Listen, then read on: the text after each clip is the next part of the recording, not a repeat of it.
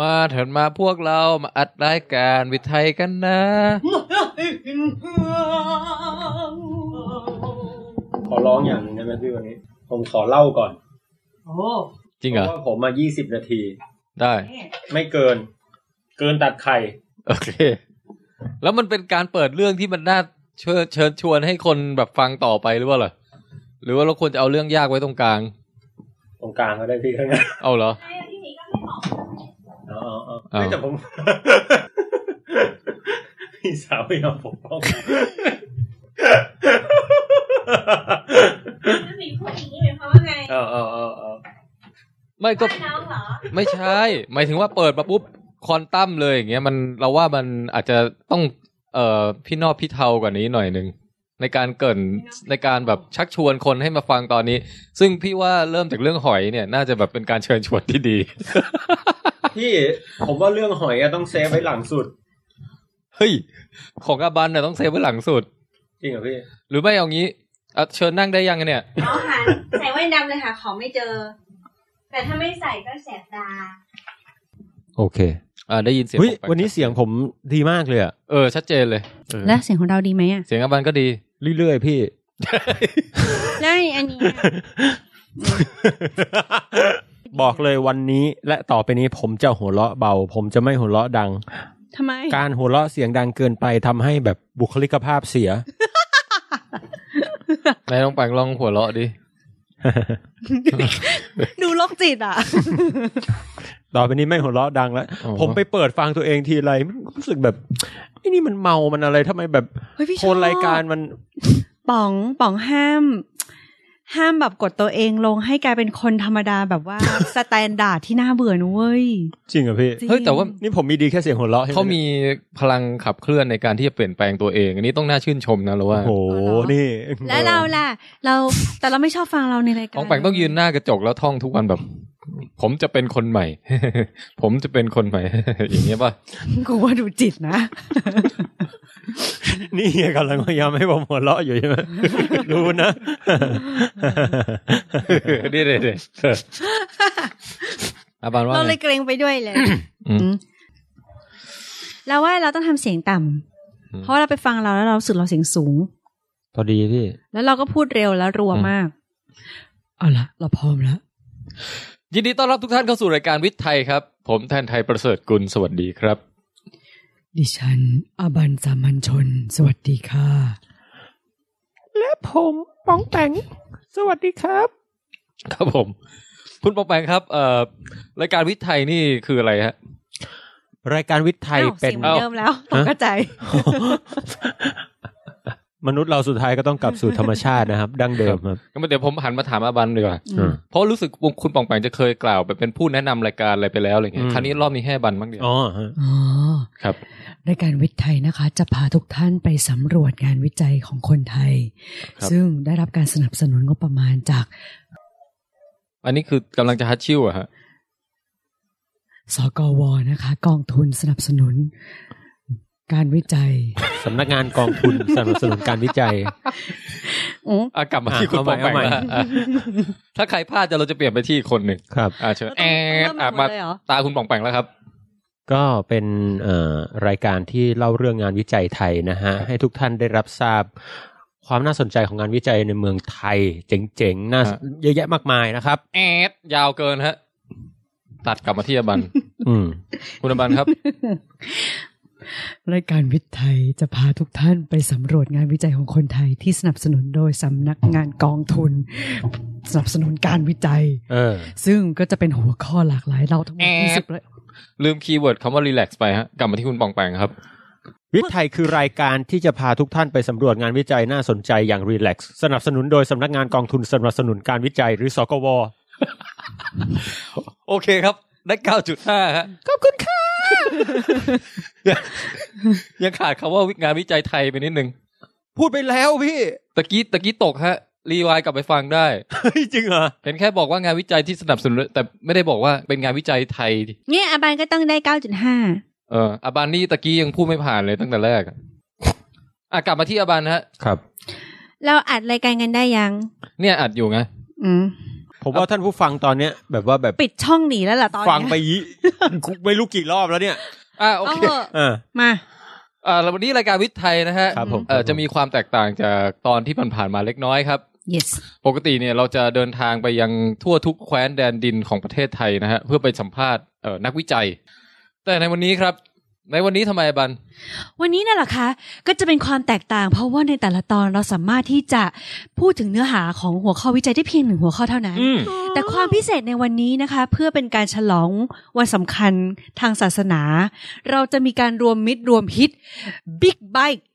I don't know what I'm saying แต่ว่าเป็นงานวิจัยทั้งหมด3หัวข้อ3สาขามารวมอยู่ในวันนี้วันเดียวซึ่งความยาวแต่ละตอนไม่เกิน20นาทีเพราะฉะนั้นแล้วแต่ละคนเป็นคนเล่าเองด้วยครับค่ะแล้ววันนี้ฮะก็เสนอตอนตัดออกไปด้วยนะเรารู้เลยเมื่อกี้เราตะโกนแหกปากต้องโดนร้องเรียนแน่เลยช็อกเลยตะกี้เอาใหม่ไหมฮะต้องใหม่ก็ไม่ต้องแล้วมั้งเราว่าเรานอนน้อยเราเลยอัดกาแฟเข้าไปเราเลยประหลาดนะไม่เป็นไรถ้ามีพลังงานเยอะอย่างเงี้ยเราชอบเหรอเมื่อกี้มันเยอะไปไหมตะกี้อาจจะเยอะไปนิดนึงนะบอกแปลว่าไงนิดนึงพี่โอเคความพิเศษของวันนี้นะคะก็คือปกติเนี่ยรายการวิทย์ไทยเราในแต่ละตอนจะพูดถึง1หัวข้อและเราจะใช้วิธีการไปพูดคุยสัมภาษณ์กับนักวิจัยคนนั้นเองอย่างเจาะลึกไปเลยแต่ว่าวันนี้นะคะเราจะเป็นลักษณะการรวมมิตรรวมฮิตก็คือเป็น3หัวข้อ3สาขาและเล่าโดย3พิธีกรของรายการวิทย์แคสเองเลยนะคะคือว่างานวิจัยสกว.จริงมีเยอะมากฮะ yes ก็ตอนนี้เราก็เลยจะถือโอกาสในการแบบแทนที่จะ1เรื่องเจาะลึกก็เป็นหลายๆเรื่องแต่มาสั้นๆนะครับเรื่องเราไม่เกินประมาณ20นาทีครึ่งชั่วโมงอะไรประมาณนี้นะฮะครับแล้วเราก็ตั้งชื่อตอนว่าชื่อตอนรวมมิตรวิทย์ไทยแล้วนะฮะเป็นไงฮะคุณป๋องแปงช่างเป็นตอนที่ฟังดูแบบจะได้เนื้อหาหลากหลายครบถ้วนกระบวนความแล้วก็ดูมีความวาไรตี้สูงคือเหมือนขนมรวมมิตรนะฮะถ้าใครเคยกินมันจะมีไอ้ที่เป็นแท่งยาวๆบ้างเป็นกลมๆบ้างอะไรบ้างอย่างเงี้ยฮะคุณบอกมันเคยกินไม่ได้รวมมิตรไม่เคยกินว่ะพี่เอาจริงดิไม่เคยอ่ะคุณอบานนะฮะเคยสิมันหน้าตาเป็นไงนะพี่เดี๋ยวมันขายตามร้านแบบไหนเนี่ยผมงงขนมไทยอ่ะไอ้พวกลอดช่องอะไรพวกนั้นป่ะคือมันจะสไตล์เหมือนลอดช่องแต่มันลอดช่องดิพี่แต่ลอดช่องมันจะเป็นเส้นเขียวๆอย่างเดียวนะแต่ไอ้รวมมิตรเนี่ยคือน้ำเหมือนลอดช่องแต่แม่งใส่อะไรมาไม่รู้เยอะเลยมีแบบว่าเหมือนไอ้เม็ดกลมๆใสๆสีแดงสีเขียวมีเส้นลอดช่องมีแมงลักมีทุกสิ่งทุกอย่างรวมกันอะไรประมาณนั้นป่ะนั่นนะฮะไม่เคยกินเลยก็ตอนนี้ก็จะเป็นตอนรวมมิตรวิทย์ไทยนะฮะมีงานวิจัยมีงานวิจัยทางด้านเดี๋ยวผมจะเล่าด้านชีววิทยาครับคุณปองแปงนะฮะก็จะเล่าเรื่องด้านฟิสิกส์ฮะแล้วก็เทคโนโลยีอะไรอย่างเงี้ยนะครับครับของอาบานจะเล่าเรื่องเกี่ยวกับสังคมศาสตร์ค่ะด้านสังคมศาสตร์โอ้น่าสนใจมากฮะ yes อย่างนี้ให้ผมเริ่มก่อนเลยแล้วกันนะครับ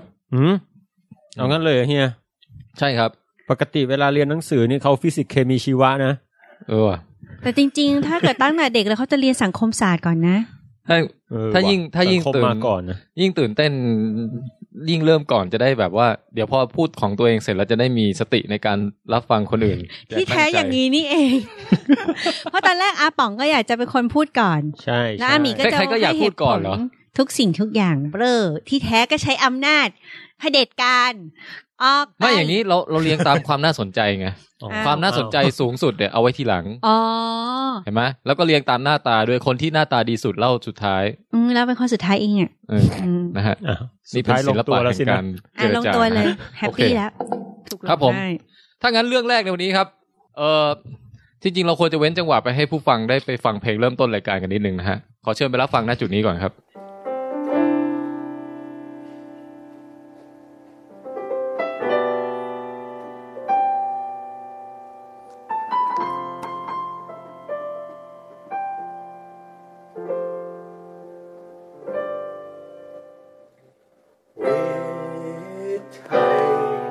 เธอรู้ไหมว่าจริงๆมีความหมายกับทุกสิ่งและเธอไม่รู้ใช่ไหมฉันจะเล่าให้ฟังวิจัย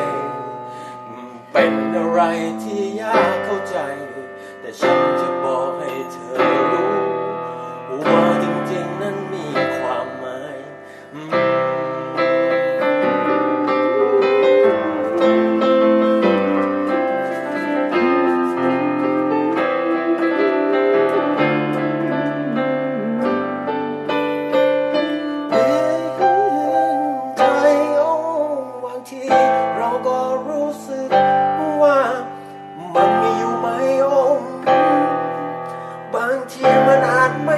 ก็ได้แต่จริงๆมันมีอยู่นะโอ้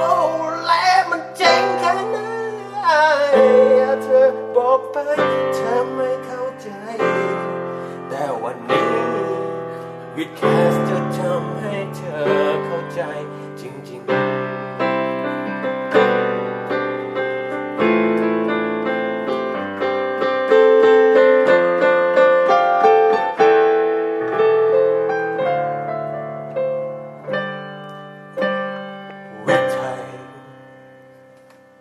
Listen to it Thai baby โอเคครับเรามาเริ่มกันเลยดีกว่าครับครับงานวิจัยของสกวนะฮะชิ้นแรกที่ผมจะนำมาเล่าในวันนี้เนี่ยเป็นงานเกี่ยวกับหอยครับนะฮะเป็นงานโดยรวมๆของปรมาจารย์ด้านหอยของประเทศไทยนะฮะทำไมคำว่าหอยมันฟังตลกเนาะมันหอยเราพูดไม่ชัดเหรอเปล่าชัดแต่มันนั่งนึกดูอีกทีนึงว่าการที่คนเขานิยามเรียกไอสัตว์ชนิดนี้ว่าหอยมันก็แปลกดีเหมือนกันนะพี่บันเข้าใจผิดไปเป็นคำว่าห้อยหรือเปล่าก็เลยรู้สึกตลกครับกลับมาหอยครับศาสตราจารย์ดร.สมศักดิ์ปัญหานะครับเป็นผู้ที่ศึกษาหอยในเมืองไทยเนี่ยศึกษาและบันทึกชนิดพันธุ์ต่างๆสำรวจความหลากหลายของหอยทากบกมายาวนานนะเป็นเวลา30ปี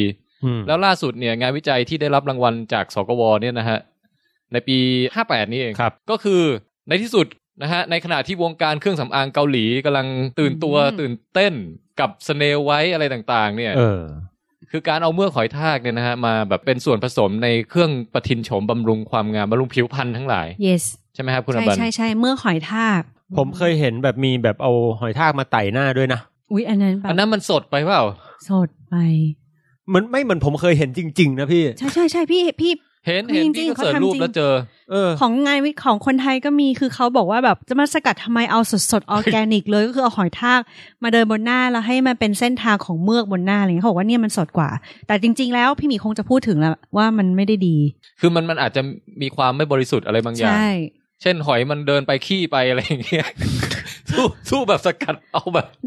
คลีนมาดีกว่าอะไรเงี้ยจริงๆว่าถ้าให้เดินคือไม่แน่ใจ 100% แต่ว่าเหมือนกับเคยอ่านมาว่าให้เดินบนหน้าเลยจริงๆอ่ะบางทีอาจจะเกิดอาการแพ้ได้ด้วยซ้ำเพราะมันมีสิ่งที่ไม่บริสุทธิ์ผสมอยู่คือมันมีตัวที่เราไม่ได้ต้องการอะไรแบบอยู่ปนอยู่ในเมือกเหล่านั้นด้วยอะไรเนี้ยทำนองนั้นแต่ความรู้สึกไงที่ผมรู้สึกแบบมัน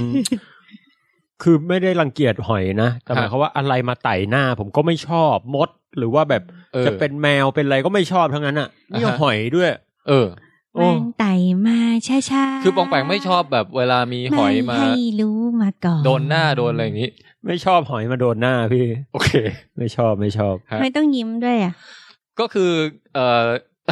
อาจารย์สมศักดิ์ปัญหาเนี่ยก็เลยพยายามจะคิดค้นว่าหรือว่าหอยที่พบในบ้านเราเนี่ยมันน่าจะเอาเมือกเอาอะไรมาทำแบบนี้ได้บ้างนะครับซึ่งก็ปรากฏว่าทำออกมาแล้วสำเร็จอย่างงดงามนะฮะแล้วเดี๋ยวผมจะเล่าให้ฟังครับแต่ก่อนอื่นเนี่ยก่อนจะไปถึงจุดนั้นฮะอยากจะเกริ่นอะไรเล็กๆน้อยๆนิดหนึ่งนะครับครับอาบานรู้บอกว่าผู้ศึกษาหอยเนี่ยภาษาวิชาการเขาเรียกว่านักอะไรหอยวิทยาหอยะวิทยาเหรอฮะเรียนนะภาษาไทยเหรอพี่ภาษาไทยหรือบาลีสันสกฤตคำแบบเหมือนนักศึกษานกก็ปักษีวิทยาอะไรเงี้ยศึกษาปลาก็มีนวิทยาอะไรอย่างเงี้ยนักศึกษาหอยเรียกอะไรฮะหอยนี่มันกาบวิทยาไม่ใช่เดี๋ยวนะมันเป็นจริงๆมันเป็นคำที่เราคุ้นนะถ้าเกิดเฉลยมาเนี่ยจะแบบอุ๊ยตายเหรอเฉลยเลยได้ไหมพี่ตลับวิทยาสังขะวิทยาอ๋อทำไมเขาเรียกสังขะเพราะว่าสังขะมันคือหอยสังหรือว่าสังขะก็หมายถึงเป็นหอยรวมๆด้วยอย่างนี้เปล่าไม่รู้เหมือนกันนะฮะโดยรากศัพท์มันเลยสังขะวิทยาอันนั้นเกร็ดเล็กเกร็ดน้อยเจ๋งหอยเนี่ยหอยทากเอาแค่หอยทากบกก็แล้วกันทั่วโลกนะฮะมีเป็นหลายหมื่นชนิดนะฮะเยอะมากในเมืองไทยเนี่ยดร.สมศักดิ์ปัญหาเนี่ยนะฮะแกค้นพบคนเดียวซะเป็นผมไม่แน่ใจกี่ร้อยชนิดแต่ว่าค้นพบเป็นหลายร้อยชนิดนะฮะรู้สึกว่าจะมีการบันทึกไปแล้วประมาณ600ชนิดแล้วก็คาดการณ์ว่าจริงๆเมืองไทยน่าจะมีอีกจนประมาณ 1,500 กว่าชนิดอะไรเงี้ยแค่หอยทากเนี่ยเยอะนะเยอะฮะเยอะแต่ว่าต้องบอกด้วยว่าเป็นทีมงานเป็นแก๊งคณะใหญ่นะฮะคณะวิจัยผู้ศึกษาหอยของประเทศไทยนะครับอย่างไรก็ตามเวลาผมเสิร์ชหาข้อมูลข่าวเกี่ยวกับ เรื่องงานวิจัยของดร.สมศักดิ์และคณะเนี่ยฮะแล้วก็เห็นเวลาแบบมีคลิปไปออกสัมภาษณ์หรือมีพาดหัวข่าวอะไรลงต่างๆนานานะฮะตามหนังสือพิมพ์ชื่อดังรายการดังอะไรเงี้ยเขามักจะชอบขึ้นต้นว่าน่าตื่นเต้นค้นพบหอยชนิดใหม่อะไรอย่างเงี้ยทำนองเนี้ยคือต้องเป็นเรื่องเจอชนิดใหม่ถึงจะเป็นข่าวน่าตื่นเต้นใช่คือข่าวส่วนใหญ่จะพาดหัวทำนองว่าหอยพันธุ์ใหม่สปีชีส์ใหม่อะไรอย่างเงี้ยนะฮะเสร็จแล้วก็พอไปดูในรายการเนี่ยเขาก็มักจะถามคำถามว่าค้นพบสปีชีส์ใหม่ไปแล้วมันได้อะไรคือสปีชีส์ใหม่เนี่ยมันจะเป็นประโยชน์อะไรหรือเปล่าอะไรทำนองเนี้ยนะฮะสุดท้ายก็มักจะวนเวียนมาตอบประมาณว่าก็เนี่ยนะการที่ค้นพบชนิดใหม่เยอะเนี่ยมันก็เป็นการบ่งบอกว่าป่าไทยหรือทรัพยากรธรรมชาติไทยมันมีความอุดมสมบูรณ์มันก็เป็นดัชนีชี้วัดได้อะไรอย่างเงี้ยถึงความสมบูรณ์ของธรรมชาติความหลากหลายต่างๆอะไรทำนองเนี้ยนะฮะซึ่งก็ดีซึ่งก็เป็นเรื่องที่สาธารณะก็ควรจะแบบเข้าใจแล้วเห็นความสำคัญครับแต่ผมว่าถ้ามาแค่เนี้ยมาเน้นแค่ว่าสปีชีส์ใหม่แค่เนี้ยหรือความสมบูรณ์ของธรรมชาติแค่เนี้ยมันยังไม่ครบอ่ะมันเป็นมุมมองที่ยังไม่กว้างใช่มันเหมือนมันขาดมุมมองอีกหลายๆจุดไปซึ่งผมพยายามจะมาเสริมนะฮะก่อนที่จะลงลึกในเรื่องหอยในวันนี้นะฮะครับอย่างบอกค้นพบสปีชีส์ใหม่อย่างเงี้ยจริงๆมันชวนให้เข้าใจผิดนะ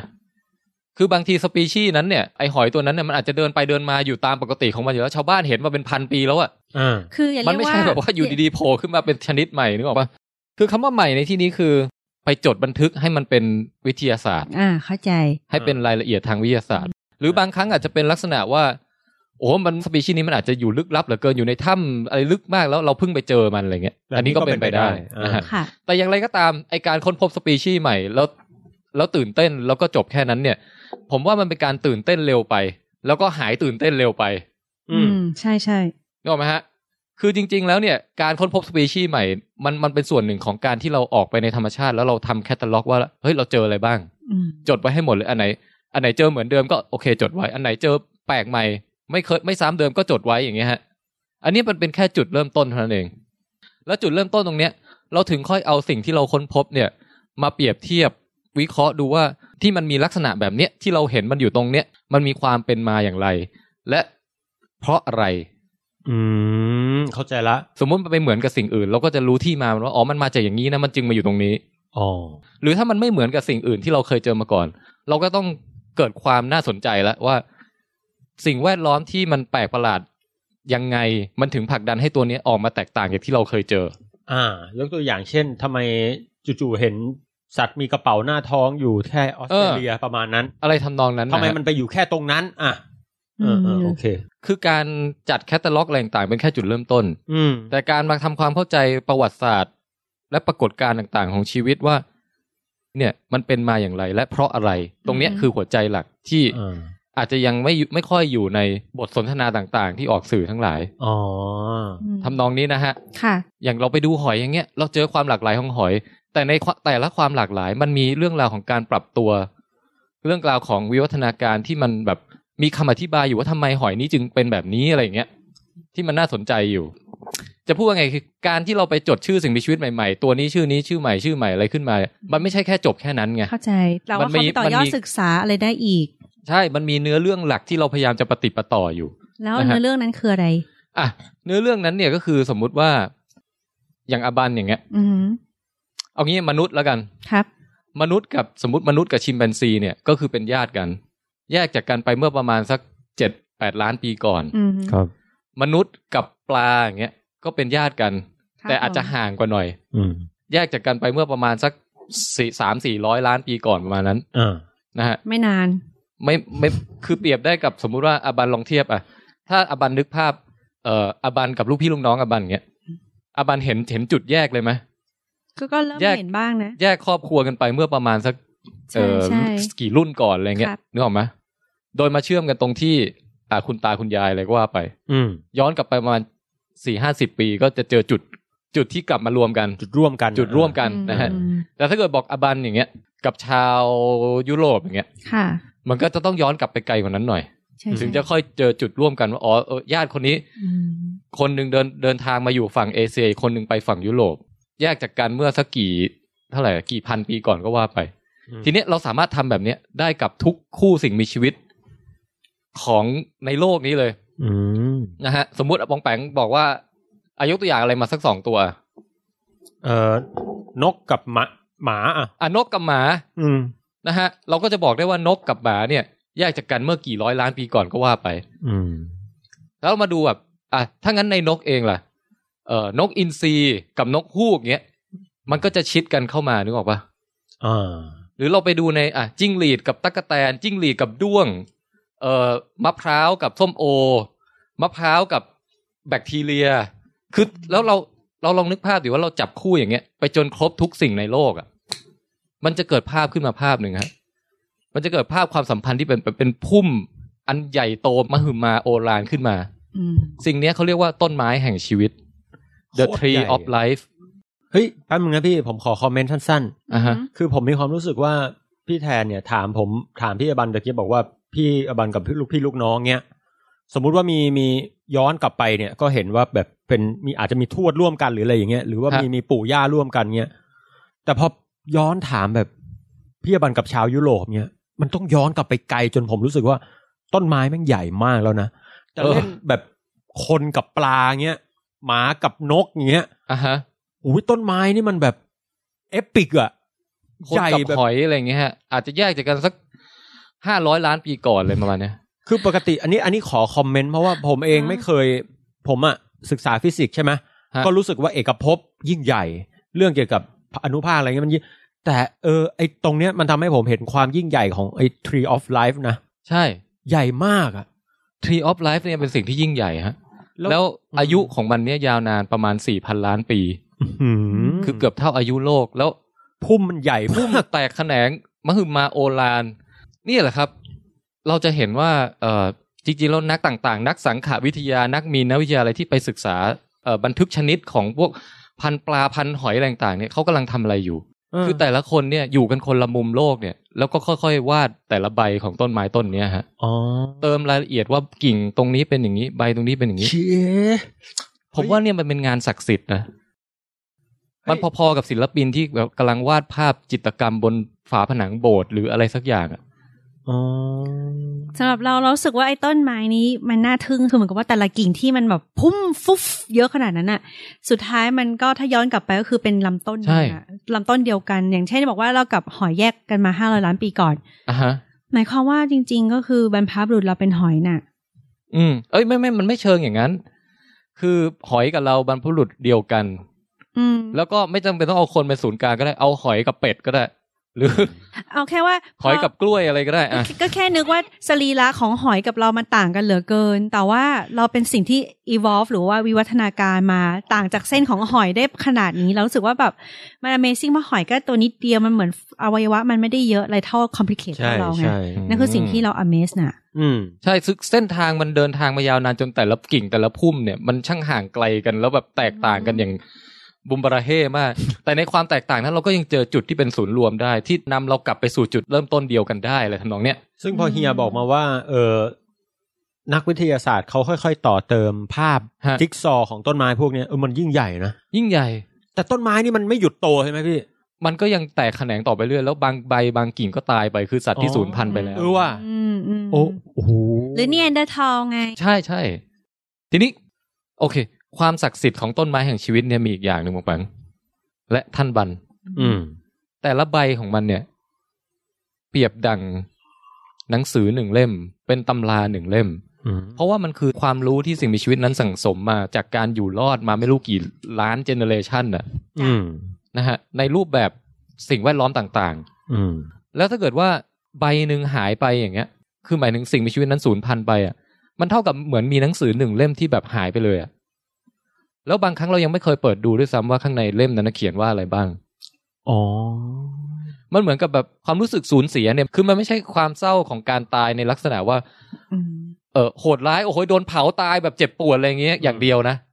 สมมุติว่ามีสัตว์ป่าหรืออะไรชนิดนึงที่แบบสูญพันธุ์ไปอย่างเงี้ยหรือเราไปฆ่าแกงไปโหดร้ายอะไรมันไม่ใช่แค่อย่างนั้นอย่างเดียวมันคือคุณค่าของหนังสือเล่มนึงที่หายไปจากห้องสมุดแห่งชีวิตเข้าใจ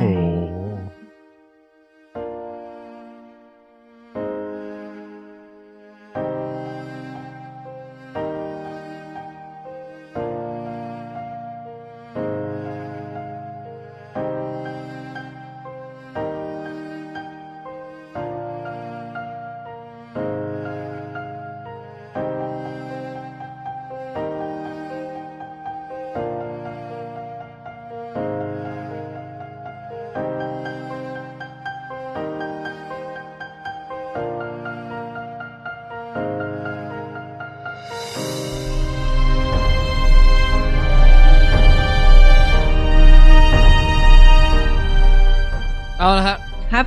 หลังจากพูดเรื่องความศักดิ์สิทธิ์ของต้นไม้แห่งชีวิตไปแล้วเนี่ยเรามาดูหอยกันดีกว่าครับครับ ตอนนี้นะฮะอยากจะให้ทุกคนเนี่ยได้สำรวจหอย ครับนะครับ อันนี้อาบันขำอะไรเนี่ยก็พูดออกรายการไม่ได้ต่อครับอาบันมีความตลกอยู่ในใจเหรอโอเคหอยเนี่ยมันเยอะนะฮะแต่วันนี้เราจำกัดแค่หอยทากบกโอเคเรามาดูดิว่าหอยทากบกจริงๆแล้วมันคืออะไรมันมีความน่าสนใจมีการปรับตัวอะไรไงบ้างนะฮะผมเฉยๆนะเจอบ่อยในสวนในอะไรอย่างงี้ใช่ไหมเหยียบบ่อยจริงๆหอยทากบกเนี่ยมันคือผู้ที่ขึ้นจากน้ำมาอยู่บนบกฮะหมายความว่าบรรพบุรุษมันเนี่ยเป็นหอยอยู่ในน้ำนะฮะแต่พอมันขึ้นมาอยู่บนบกแล้วเนี่ยมันก็มีการปรับตัวต่างๆที่ทำให้มันอยู่บนบกได้น่าทึ่งหลายอย่างนะเก่งอ่ะยังไม่ทันบอกเลยว่ามีอะไรบ้าง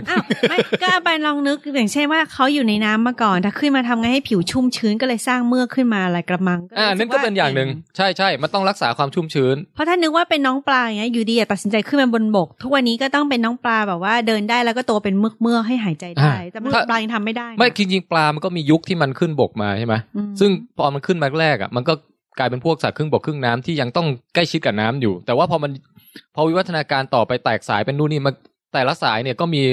สิ่งมาปกป้องลำตัวให้ไม่เสียความชื้นอย่างเช่นสายสัตว์เลื้อยคลานก็เป็นเกล็ดขึ้นมาอีกอย่างนึงที่ขึ้นมาบนบกแล้วน่าสนใจคือมันต้องเปลี่ยนจากหายใจด้วยเหงือกมาเป็นหายใจด้วยปอดนะฮะเปลี่ยนอวัยวะกันเลยทีเดียวหอยทากที่เราเห็นคานๆอยู่เนี่ยมันเหมือนเราในแง่ที่ว่าร่างกายมันวิวัฒนาการหายใจด้วยปอดขึ้นมาโดยเป็นคนละต้นกำเนิดกับปอดคนแต่ว่าออกมาเป็นคอนเซปต์เดียวกันฟังก์ชันเหมือนกันมีรูเปิดหายใจเคยเห็นเปล่าดูใกล้ๆตรงคอหอยอ่ะไม่เคย มันจะมีรูเปิดอยู่ฮะรูหายใจมันจะดูดลมเข้าไปแล้วก็ปล่อยกลับออกมาผมไม่เคยเห็นว่าพี่ว่างๆลองไปลองฟังเสียงหายใจของหอยดูนะฮะมีเสียงด้วยฮะนี่พี่ไม่รู้อ่ะเฮ้ยน่ากลัวแต่มันดูดลมเข้าไปแล้วก็ข้างในมันก็เป็นถุงที่มีเส้นเลือดฝอยมาเลี้ยงเยอะๆอย่างเงี้ยแล้วมันก็สามารถหายใจด้วยอากาศได้ต้องคอเนี่ยนะเดี๋ยวลองหารูปให้ดูดีกว่าไม่น่าเขาเลยเรียกคอหอยใช่ฮะใช่เหรอนี่ไงมันจะมีรูแบบสำหรับให้ลมเข้าตรงคอจริงจังเลยนะเนี่ยไอ้ยาหอยทากเนี่ยถ้าเราไปดูหน้าตาความหลากหลายของมันมีสวยๆเยอะนะเราอาจจะไม่ได้นึกถึงว่าหอยทากบกเนี่ยมันสวยยังไงสวยมากอย่างรูปนี้นะฮะโชว์ให้ดูเนี่ยอันนี้เป็นหอยจากน่าจะอเมริกาใต้เลยอันนี้ขึ้นชื่อด้านความสวยงามเนี่ยกำลังจะบอกว่าเมืองไทยไม่มีแน่นอนมันก็อันนี้อาจจะไม่สวยขนาดนี้นะของบ้านเราอ่ะคือหอยแต่ละที่หอยแต่ละประเทศมันก็จะมีแบบจุดเด่นของมันนะฮะแต่หอยบ้านเรามันคล้ำๆอ่ะพี่ มันสีดินเฮียขำเลยเนี่ยใช้คำว่าคล้ำได้ไหมไม่มันสีคล้ำอ่ะบรรยายรูปนี้ให้คนทางบ้านฟังก่อนนะฮะรูปนี้เนี่ยก็เป็นหอยที่เปลือกสีสวยงามนะครับสีเหลืองสีแดงสลับดำสลับขาวอะไรเงี้ยมีคือตัวน้องทากเนี่ยเป็นหอยทากเนี่ยเป็นสีดำเข้มเลยดำสนิทแล้วก็มีหนวดออกมาเป็นเหมือนกับเสาทีวีสมัยโบราณ2ก้านส่วนตัวเปลือกหอยเนี่ยเป็นสีส้มแล้วก็ไล่เกรเดียนมาเป็นสีส้มอ่อนสีเหลืองสีขาวแล้วตัดเส้นเหมือนมาร์กเกอร์ด้วยกระดาษไวเกอร์เขียนไวบอร์ดอะสีดำอีกทีนึงแล้วที่สำคัญคือหอยพวกนี้สีมันสดมากมากตรงมันเป็นแดงสดใช่เปลือกมันแดงสดแต่อย่างที่บอกหอยบ้านเรามันสีคล้ำป้องแปงยังไม่รู้จักหอยบ้านเราดีพอป้องแปงอาจจะเคยเห็นหอยมายังไม่เยอะนะฮะอาจจะต้องอยู่นะป้องแปงก็จะเคยแต่เห็นแต่หอยแถวบ้านครับอันนี้หอยแปลกๆเลยเราจะต้องไปดูให้ลึกซึ้งกว่านั้นนิดนึงและกว้างไกลกว่านั้นนิดนึงนะฮะทีนี้ลองดูสำรวจต่อไปบางทีหอยเนี่ยรูปทรงแปลกๆก็มีหอยทากบกเนี่ยนะฮะอย่างอันนี้ตัวกระดองมันเนี่ยเป็นอย่างกับจักระอะไรบางอย่างใช้คำว่าหอยมันเหมือนกงจักอะไรเหมือนหอยแบบกระดองเป็นแหลมๆเหมือนกงจักเงี้ยเหมือนเป็นใบมีดเลื่อยแต่ว่าเอามาขดหมุนให้เป็นกุหลาบน่ากลัวใช่ไหมแล้วก็หรืออย่างอันนี้ฮะหอยที่ใหญ่เราเคยเห็นแต่หอยทากอย่างมากก็แบบไซส์แบบลูกบิลเลียนอะไรอย่างเงี้ยยังพอเคยเห็นใช่ไหมอันนั้นก็ถือว่าใหญ่แล้วนะเฮ้ยลูกบิลเลียนเลยพี่ไม่เคย ไม่เคยเหมือนกันเหรอใหญ่สุดหอยใหญ่สุดในชีวิตผมเนี่ยฮะคือผมกลับบ้านดึกวันนึงแล้วก็ฝนมันตกหน้าฝนเมื่อหลายปีก่อนเจอหอยตัวนึงเนี่ยใหญ่ประมาณแบบหัวไก่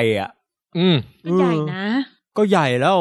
ใช่ฮะแต่หัวไก่กับลูกบิลเลียนนี่ผมว่าลูกบิลเลียนนี่มันใหญ่มากเลยนะคือแถวบ้านพี่ปลูกต้นไม้เยอะเพราะฉะนั้นแบบมันจะชอบมีโศกนาฏกรรมคือเราขับรถถอยรถมาแล้วแบบแปรดแล้วก็พอลงมาดูโอ้โหทับหอย แล้วไอ้พวกเนี้ยมักจะตัวใหญ่ๆเราเคยเหยียบด้วยล่ะมันดึกแล้วน่ะแล้วแบบว่าเราเปิดประตูบ้านพี่หมีใช่ไหม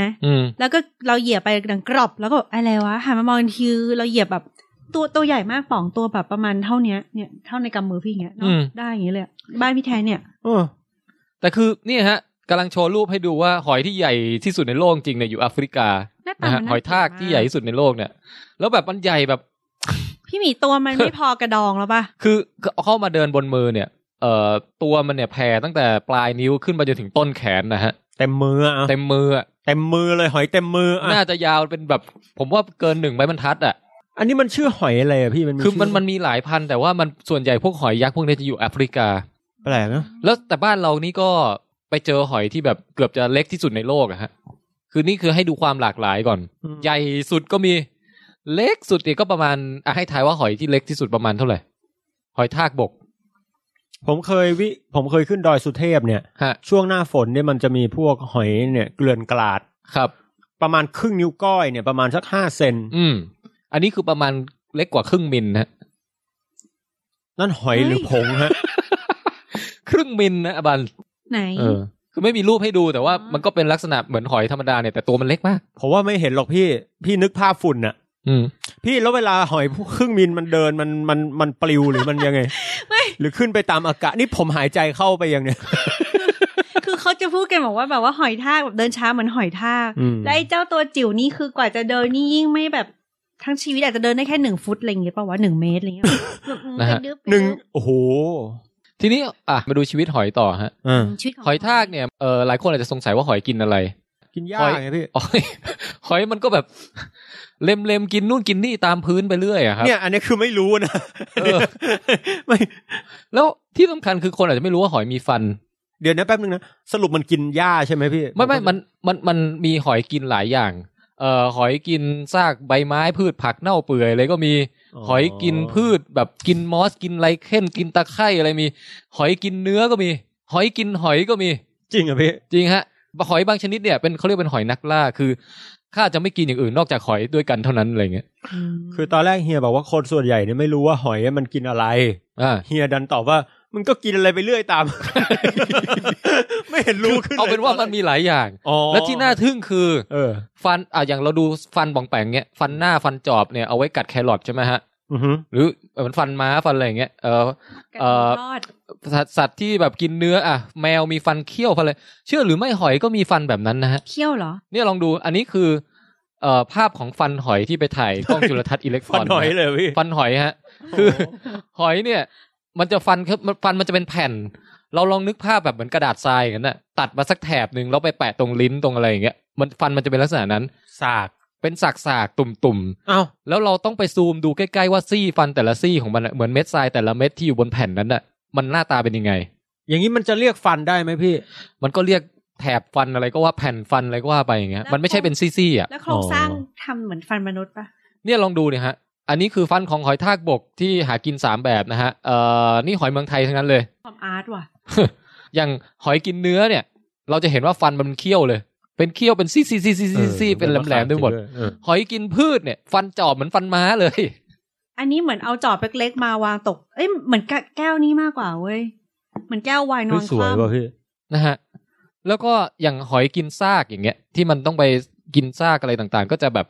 เป็นหนามเหมือนกันคล้ายๆกินเนื้อแต่จะมนกว่าไม่เคี้ยวไม่แหลมเท่าอย่างเงี้ยเหมือนตีนเป็ดน่ารักอะไรทำนองเนี้ยนะฮะ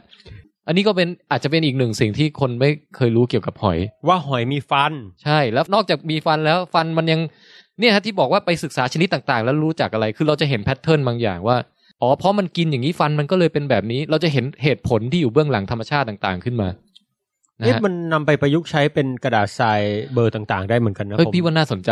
นะผมว่าอันนี้ถ้าใครคิดผลประยุกต์อะไรออกช่วงไหนก็แนะนำมาได้แทรกขึ้นมาได้นะฮะเผื่อจะเป็นมีแบบว่างานวิจัยใหม่ของสกว.ปีหน้านะถ้าเป็นผมจะแบบสร้างกระดาษทรายแบบเอาไว้ขูดผักแต่มันจะเล็กมากเลยนะเฮ้ยเดี๋ยวนี้เขาก็นาโนเทคอะไรกันนี่ตรงกับเรื่องที่ผมจะเล่าด้วยนะแล้วฮะโอเคต่อฮะที่มาดูหอยเมืองไทยแบบที่แปลกๆตะกี้เราพูดถึงหอยกว้างๆรวมว่ามันมีอะไรมากกว่าที่คิดมีใหญ่มีเล็กมีสีมีหอยดำหอยเหลืองอะไรแต่หอยเมืองไทยเนี่ยก็มีความหลากหลายที่ไม่ค่อยพบแถวอื่น ก็มีหลายๆตัวเหมือนกันนะครับผมยกตัวอย่างอันเนี้ยกลุ่มหอยกลุ่มหนึ่งที่พบเยอะบ้านเราเนี่ยเขาเรียกว่าหอยงวงท่อมันเป็นงวงช้างเลยเนาะมันจะดูแปลกๆใช่ไหมหน้าตาไหนตัวมันอยู่ไหนอะตัวมันก็คือไอตัวสีดำๆเนี่ยครับแล้วก็มีก้านตาโผล่มา2ก้านเนี่ยนะฮะแล้วก็ตัวเปลือกมันเนี่ยจะเป็นลักษณะเหมือนจริงๆก็เหมือนงวงช้างจริงด้วยนะครับคือเหมือนช้างที่กำลังแบบม้วนงวงอะฮะไม่เคยเห็นเลยอะไม่เคยเห็นจริงๆแล้วสังเกตตัวนี้มีจุดเด่นอีกอย่างนึงคือมันมีฝาปิดด้วยคือหมายความว่ามันมีแผ่นกลมๆอันนึงแปะอยู่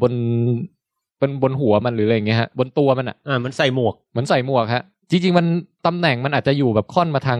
กลางตัวนิดนึงอะนะครับหมายความว่าเวลามันหดกลับเข้าไปในเปลือกเนี่ยฮะมันสามารถเอาตรงเนี้ยเป็นฝาปิดได้เป็นจุกเป็นจุกปิดฮะกันอันตรายกันความชื้นอะไรอย่างงี้ได้พวกนี้เนี่ยมักจะเป็นแบบหอยที่ยังต้องอาศัยอยู่ในที่ชื้นๆหน่อยอย่างน้อยถ้าแบบมีตัวอะไรเข้ามาแบบจะมากัดมาอะไรอย่างน้อยเจอเปลือกแข็งๆจุกไว้หน่อยก็ดีเหมือนกันใช่ฮะแล้วความแปลกประหลาดอีกอย่างดูหอยอย่างอื่นฮะหอยอันนี้เขาเรียกว่าหอยขัดเปลือกอันนี้ก็พบแถวบ้านเราเหมือนกันเพราะเปลือกมันวาวมากเหรอคือเปลือกมันเนี่ยจะมันวาวเป็นสีทองเลยฮะไม่เคยเห็นเลยว่ะพี่คือเปลือกมันจะมันวาวมากเพราะว่ามันจะยื่นเยื่อหอยเนี่ยเยื่อแมนเทลของมันเนี่ยครับเป็นเส้นยาวๆออกมาขัดเปลือกตลอดเวลาจนเปลือกสะอาดกิ้งตลอดเหมือนขัดรองเท้าตลอดซึ่งอันนี้ทำไปแล้วได้ประโยชน์อะไรกับตัวมันเนี่ยผมยังไม่รู้เลยนะฮะยังอ่านหาข้อมูลไม่เจอเลยโหถ้าใครทราบบอกเข้ามาด้วยนะคะนะฮะหรือหอยแปลกๆเยอะหอยเมืองไทยเนี่ยหอยขนอย่างเงี้ยอันนี้น่าเกลียดมากอันนี้บองแปลกน่าจะคุ้นเคยป่ะไม่คุ้นพี่ไม่เคยเห็นหอยมีขนน่ะเหรอฮะบองแปลกเห็นแต่แบบไม่มีขนใช่โอเคฮะครับหรือแต่อันนี้ในรูปเนี่ยไม่ใช่หอยขนแต่เป็นหอยห่อเปลือกมันรู้สึกคือมันเอาเนื้อเยื่อข้างในหอยมันเนี่ยเนื้อแมนเทลมันเนี่ยฮะคือพวกเนื้อเยื่อมันจะมีของพวกหอยพวกปลาหมึกมันจะมีเนื้อเยื่ออยู่พิเศษอยู่อันนึงเรียกเยื่อแมนเทลซึ่งตรงนี้มีสารพัดประโยชน์อย่างในกรณีของไอ้ตัวเนี้ยมันก็เอาเยื่อแมนเทลมาคุมเปลือกไว้อีกทีนึงเพื่อไม่รู้มีอะไรแปลกๆเยอะที่แบบผมไม่รู้ว่ามันแต่ว่ามีเหตุผลอะไรอยู่เบื้องหลังเหมือนเนื้อเน่าเลยเนาะนะฮะแล้วก็หอยอีกอันนึงที่พบบ้านเราเยอะแล้วก็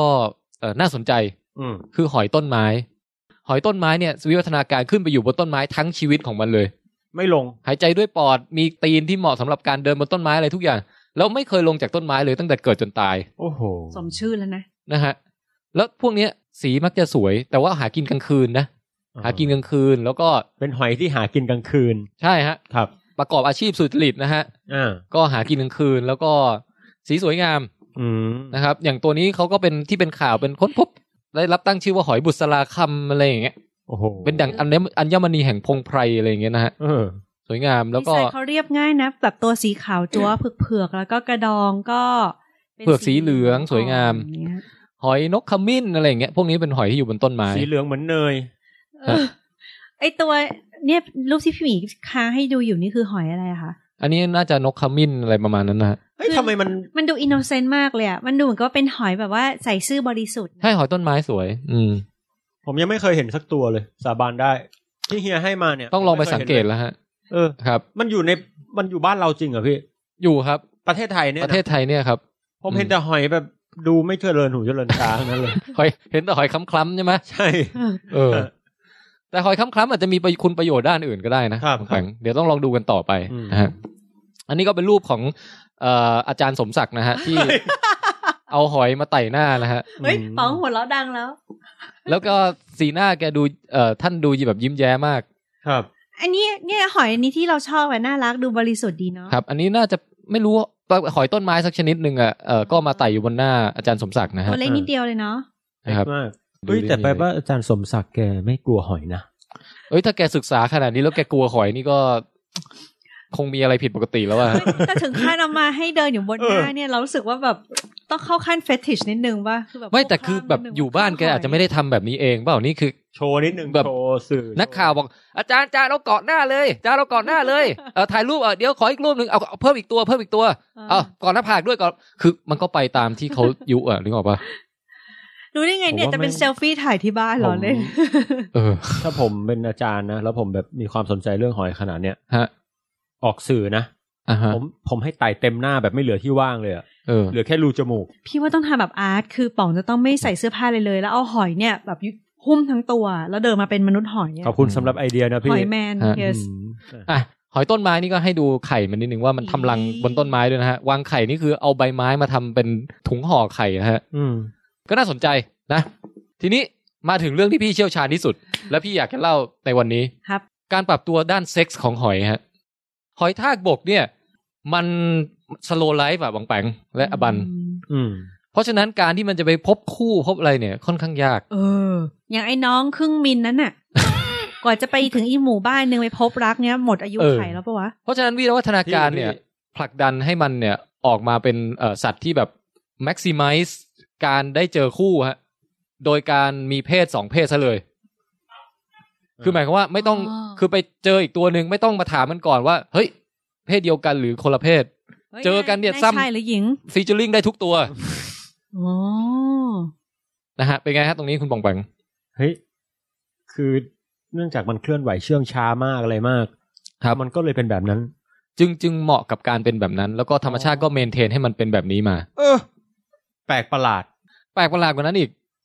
อวัยวะเนี่ยก็มีทั้งชายและหญิงในหอยตัวเดียวใช่ไหมแล้วมันจะเรียกว่าเป็นตัวผู้หรือตัวเมียพี่เขาเรียกว่าเป็น2เพศครับเป็นเฮอร์มาโฟรไดต์เป็นชื่อจากเทพกรีกองค์หนึ่งที่แบบว่ามีทั้งเพศชายและเพศหญิงในคนเดียวกันกรีกนี่ดูแบบมีความวิปริตหลายอย่างนะคืออะไรแกก็เป็นคือพวกอะไรแปลกๆเนี่ยปรากฏมีชื่ออยู่ในเทพกรีกหมดแล้วเว้ยเอามาตั้งได้หมดเลยนะฮะเขาอาจจะตั้งแต่มันมีมนุษย์ที่เป็นเกิดมา2เพศจริงๆนะตั้งแต่โบราณอาจจะเจอปุ๊บเลยถือว่าเป็นเทพก็ได้อย่างเงี้ยคนสมัยโบราณใช่แต่อันนั้นจะเป็นถ้าเป็นในคนเนี่ยเหมือนกับมันจะไม่ฟังก์ชันคือหมายว่าเครื่องเครามันก็ไม่ได้แบบทำได้ทั้ง2อย่างอะไรเงี้ยแต่ในหอยเนี่ยคือเครื่องเครามันเนี่ยทำได้2อย่างเลยแอคทีฟพร้อมเสมอใช่ชายหรือหญิงได้เวลามาเจอกันเนี่ยมันก็จะแลกเปลี่ยนกันซึ่งกันและกันเป็นท่อที่แบบสมมติปองแปงยื่นท่อไปเสียบอีกตัวนึงอีกตัวนึงก็ยื่นท่อมาเสียบปองแปงฮะลึงจริงฮะพร้อมกันเลยพร้อมกันใช่ลึงหอยเนี่ยห้อยออกมาจากข้างแก้มนะฮะครับเวลาเราชอบล้อเลียนว่าลองนึกภาพคนที่แบบมีอวัยวะเพศห้อยมาจากตรงแก้มอะไรเงี้ยหรือมีไข่อยู่ตรงหน้าผากอะไรเงี้ยไม่เคยล้อกันอย่างนี้นะ ตรงห้อยจากคางอะไรเงี้ยปรากฏว่าหอยมันเป็นอย่างนั้นจริงๆฮะแต่มันไม่ได้ห้อยอยู่ตลอดเวลาไงถึงเวลาจะใช้มันค่อยแบบบรูฟออกมาอย่างเงี้ยแล้วก็ที่น่าสนใจมากอะบันขออภัยเดี๋ยวเราจะให้ดูรูปการผสมพันธุ์ของหอยนะหอยนี่สโลว์ไลฟ์จริงเพราะว่าพอมันมาเจอกันเนี่ยมันรูปคลำกันประมาณแบบ 2-3 ชั่วโมงอ่ะไอ้นี่ไง 4-5 ชั่วโมงอะไรเงี้ยคือเรื่องธรรมดาแล้วนี่คือรูปที่อยู่บนถนนไงเราเข้าใจแล้วว่าทำไมเวลาเจอหอยทากถูกเหยียบคู่นี่คือมาจากอะไรมันมีโดนเหยียบคู่ด้วยพี่ผมยังไม่เคยเห็นเลยเคยเห็นอยู่อ่ะเป็นหอย2ตัวเละน่าสงสารจริงแล้วในหอยเนี่ยนอกจากมันผสมพันธุ์แลกเปลี่ยนน้ำเชื้อกันแล้วเนี่ยนะฮะมันมีสิ่งหนึ่งที่น่าสนใจมากเขาเรียกว่าเป็นสอนรักครับหรือเลิฟดาร์ตนี่หน้าตาแบบนี้โอ้เป็นรูปลูกศรจริงๆเลยนะมันคือสอนแบบของกามเทพคิวปิดเลยนะฮะแล้วถามว่านี่คืออะไรคือระหว่างที่ผสมพันธุ์ไปเนี่ยหอยมันก็จะยื่นไอ้ลูกศรเนี่ยฮะออกมาแล้วเอาลูกศรเนี่ยไปเสียบหอยอีกตัวนึงเพื่อแล้วแบบดูการเสียบก่อนบางทีเนี่ยมันเสียบไม่ใช่เสียบธรรมดาเสียบทะลุหัวอีกฝ่ายเลยนะทะลุแบบทะลุหัวไปเลยอ่ะตายไหมนะฮะไม่ตายเป็นส่วนหนึ่งของการพิธีกรรมการผสมพันธุ์ของหอยทากบกเป็นเพราะว่ามันกะไม่ถูกใช่ไหมว่าให้เสียบตรงไหนไม่อันนี้คือไม่ใช่ลึงนะอ้าวลึงเนี่ยคือกำลังจุ๊บกันอยู่แล้วก็แลกเปลี่ยนสเปิร์มซึ่งกันและกัน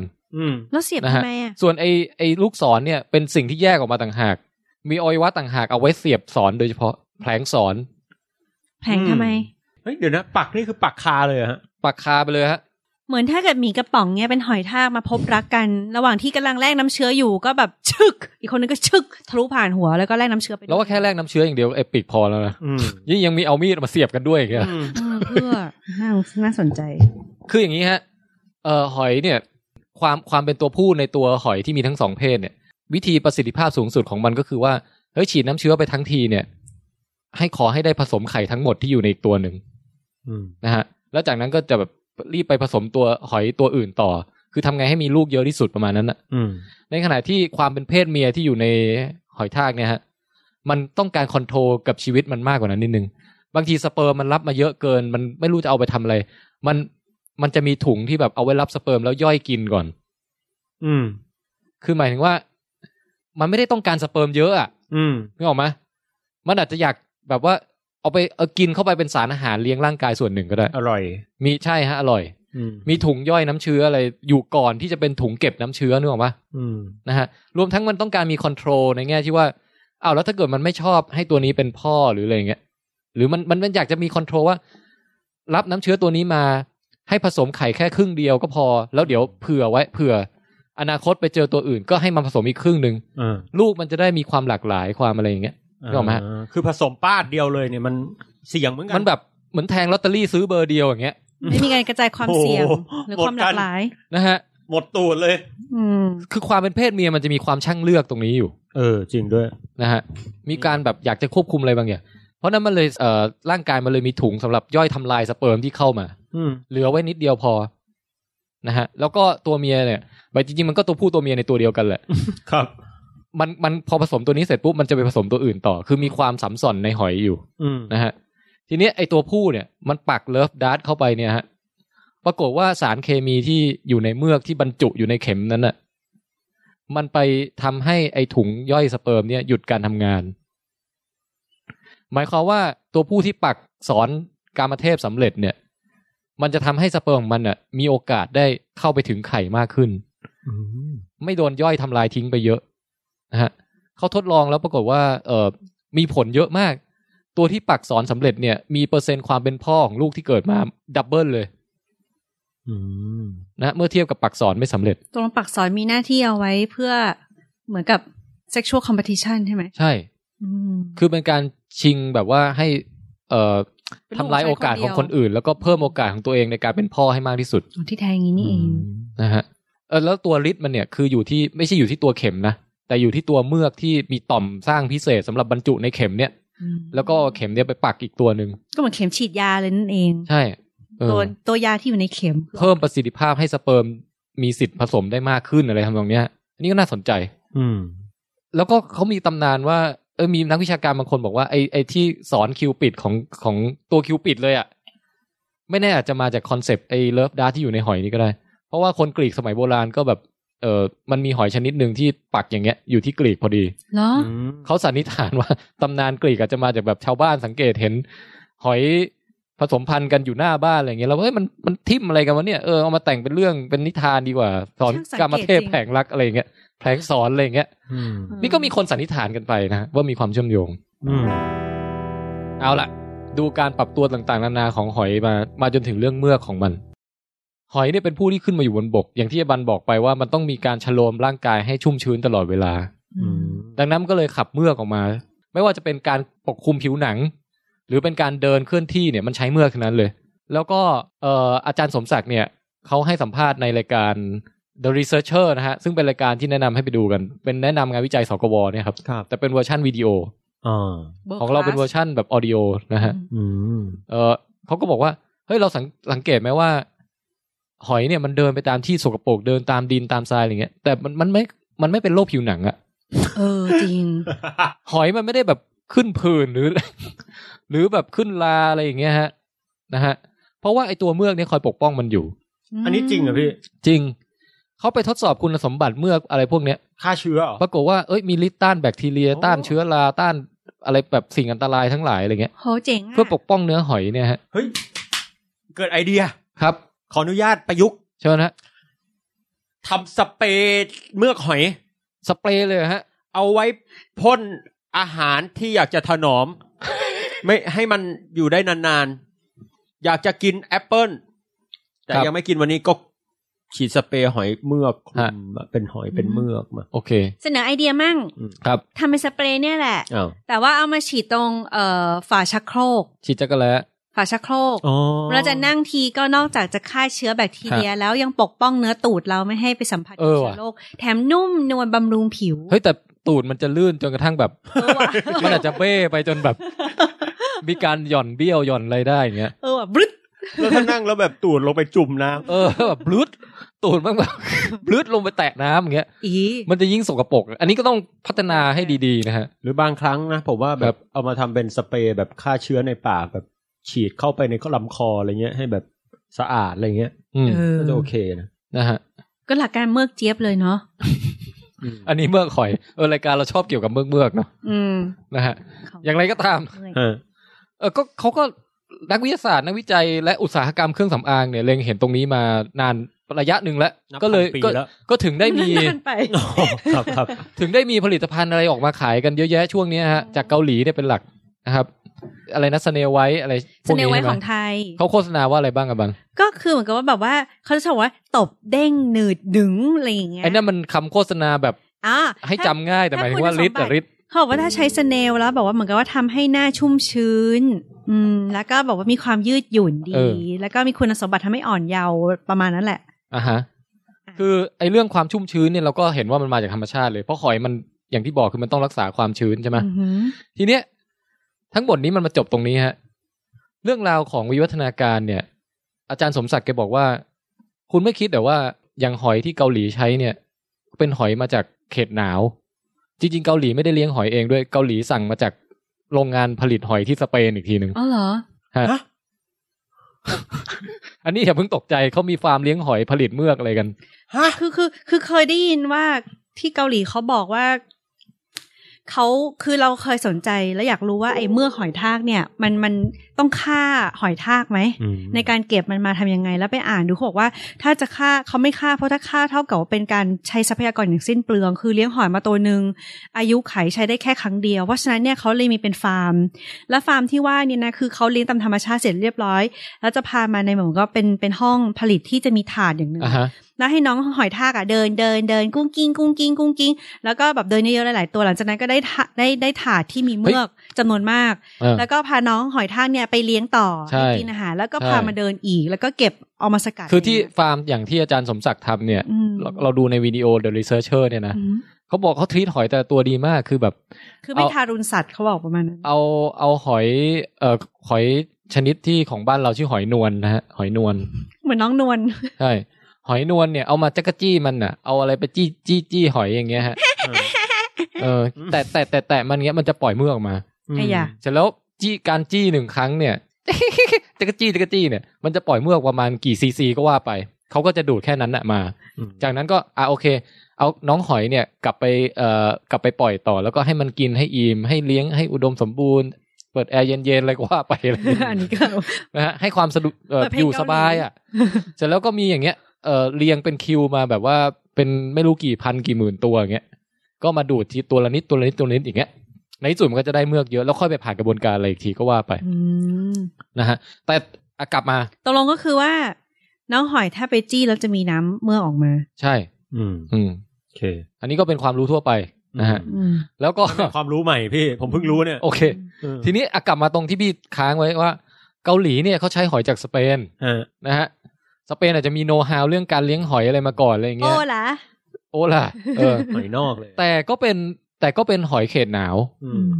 ทีนี้อาจารย์สมศักดิ์แกเล็งเห็นว่าเฮ้ยหอยเขตร้อนหรือหอยเมืองไทยโดยเฉพาะเจาะจงเนี่ยอย่างเช่นหอยนวลหอยอะไรเงี้ยมันน่าจะดีกว่าป่ะวะเพราะว่าแบคทีเรียมันเยอะกว่าใช่มันอาศัยอยู่แถวนี้มาเป็นเวลาเป็นหลายล้านปีมันวิวัฒนาการมาเสร็จแล้วในแง่ของการที่ว่าเมือกมันเนี่ยจะต้องมีคุณสมบัติในการต้านเชื้อโรคสารพัดชนิดนะฮะเพราะว่าบ้านเราอย่างที่บอกเชื้อโรคเยอะกว่าเขตหนาวแน่นอนความสกปรกความเป็นแบบเขตร้อนอ่ะใช่มันมีความเบ้อความอะไรเยอะกว่าแน่นอนเฮียพูดมาผมนึกออกเลยนะฮะป่าเมืองนอกอย่างเงี้ยผมว่าผมลงไปนอนได้อ่ะแต่อย่างบ้านเราเนี่ยพื้นเฉยๆผมยังไม่อยากนอนเลยก็อย่าพูดแต่เรื่องเชื้อโรคเอากระทั่งแค่เรื่องความร้อนแดดบ้านเราก็แรงกว่าแรงมากใกล้เส้นศูนย์สูตรการแบบกรอง UV ของเมือกเนี่ยมันผ่านการวิวัฒนาการเป็นล้านปีแล้วว่าทำไงไม่ให้หอยไหม้และหมองคล้ำตกลงว่าการ UV ได้ด้วยเหรอมันก็คล้ำนะพี่อันนั้นมันจะเป็นสีจากอย่างอื่นที่ไม่เกี่ยวกับการโดนแดดเผาแต่ว่าในแง่ของหอยจะต้องหลบแดดนะฮะหลบรังสีอันตรายต่างๆแล้วก็ต่อต้านกับเชื้อโรคแถมยังต้องรักษาความชื้นในสภาพอากาศที่ร้อนและแห้งแล้งแบบฝนตกแบบว่าฝนตกก็ตกแหละแต่มันจะมีช่วงที่แบบโคตรร้อนอ่ะสงกรานต์ไงช่วงเมษาไงซึ่งไอ้ระหว่างช่วงเหล่านี้เมือกหอยจะต้องทำงานดีมากในการเก็บความชื้นเฮ้ยมีพอยต์นะฮะ อาจารย์สมศักดิ์แกลองมาสกัดดูเลยหอยในบ้านเราแบบตัวไหนน่าเอามาลองวิเคราะห์ศึกษาปรากฏว่าเจอตัวเด่นๆคือหอยนวลที่บอกเนี่ยฮะไอตัวนี้ดีสุดละนะฮะที่มีหน้าตามันไหมเนี่ยหน้าตาหอยนวลเนี่ยเป็นหน้าตาบ้านๆเลยฮะเหมือนหอยทากธรรมดาแต่ตัวใหญ่นิดนึงอันเนี้ยฮะนี่คือหอยนวลที่กำลังไต่แขนอาจารย์สมศักดิ์อยู่นะฮะผมเคยเห็นนะแบบเนี้ยอันนี้แบบพวกเบสิกทั่วไปเลยเนาะใช่ฮะแต่แค่ตัวใหญ่หน่อยแล้วก็นี่เป็นตอนไปออกรายการเฮียสรยุทธนะฮะเจาะข่าวเด่นก็เอาหอยไปโชว์ด้วยนะฮะเนี่ยเต็มตู้เลยตัวใหญ่เนาะตายแล้วเวลาจักรจีก็ตอนแรกเรานึกว่าต้องใช้อุปกรณ์เล็กๆนี่คือเอานิ้วจิ้มได้เลยนี่เฮ้ยเราว่าเขาคงมีอะไรที่เป็นวิทยาศาสตร์กว่านั้นน่ะคงไม่ใช่เอานิ้วมาลูบๆหอยอะไรอย่างเงี้ยแป๊บนึงนะพี่เน็กไทอาจารย์สมศักดิ์เป็นหอยด้วยว่ะพี่ว่ะ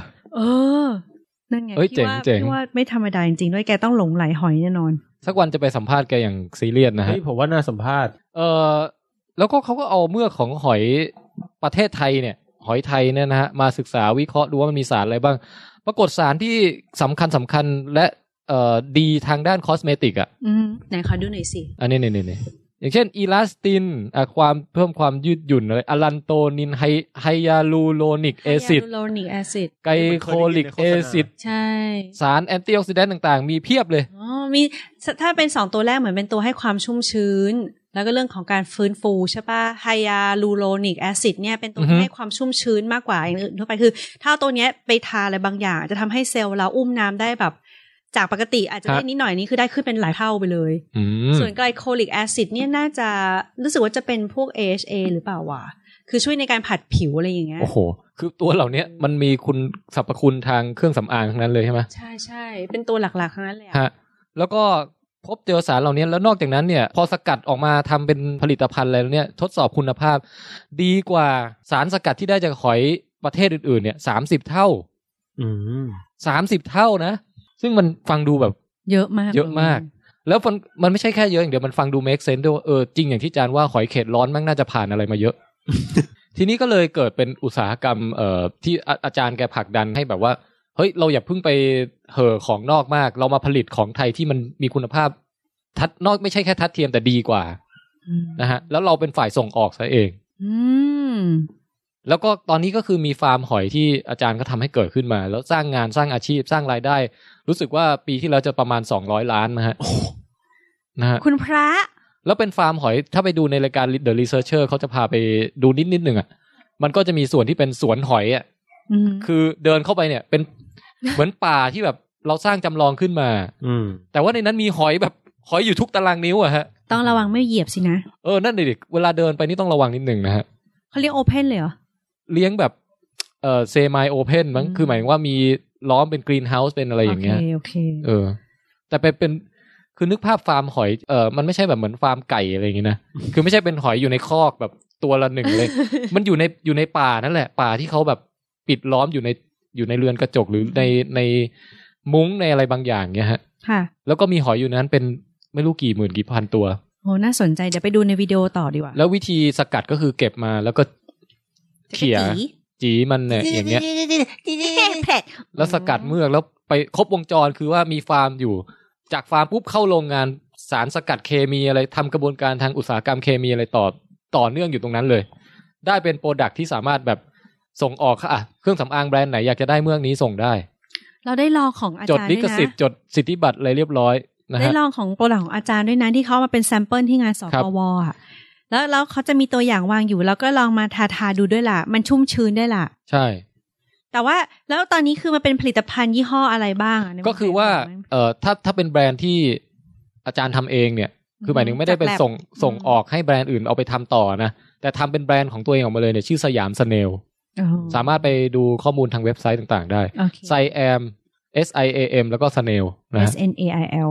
ครับผมค่ะนี่แหละฮะแกก็บอกว่าจะผลักดันปีที่แล้วเพิ่งได้รางวัลจากงานวิจัยเด่นจากสกวไปค่ะแล้วก็แกบอกว่าจาก200 ล้านเนี่ยจะผลักดันให้กลายเป็นธุรกิจพันล้านไปสมัครดีกว่าครับและนี่ฮะก็คือเรื่องราวของการไปสำรวจสิ่งมีชีวิตนะฮะการพยายามเปิดแต่ละหน้าของหนังสือที่เป็นห้องสมุดของชีวิตที่มันมีอยู่แล้วฮะใบไม้แต่ละใบที่อยู่บนต้นไม้แห่งชีวิตที่ว่าเนี่ยพอมาดูแล้วมันมีข้อมูลที่เรามาประยุกต์ใช้เกิดประโยชน์ต่อคนเราได้เยอะแยะมากมาย ก็นี่ก็เป็นตัวอย่างหนึ่งงานวิจัยของดร.สมศักดิ์ปัญหานะฮะเขาฝากไว้เพียงเท่านี้ครับขอบคุณครับอาจจะเกินเวลาไปมากนิดนึงฮะแต่ก็หวังว่าจะได้ฟังอะไรน่าสนใจครับแต่เรื่องนี้ผมชอบมากเลยว่ะพี่เดี๋ยวผมจดเข้าไปอยู่ในหนึ่งในแคตตากรีเรื่องสนใจผมด้วยนะเพราะว่าเด็กมันชอบถามไงปกติผมไปพูดน้องๆก็ถามว่าเนี่ยวิทยาศาสตร์จบไปทำอะไรได้บ้างนี่ไงเลี้ยงหอยไงสกัดหอยไงจี้หอยไงสามเมือกหอยไงขายหอยไง200 ล้านเลยนะพี่แต่คุณก็ต้องมีใจรักอ่ะไม่ใช่มาถึงแบบแหมผมเนี้ยจู่ๆจะให้ผมแบบไปเลี้ยงหอยเงี้ยผมคงเลี้ยงไม่มีความสุขเพราะผมไม่ค่อยชอบหอยแล้วฮะพ่อแปงชอบอะไรฮะ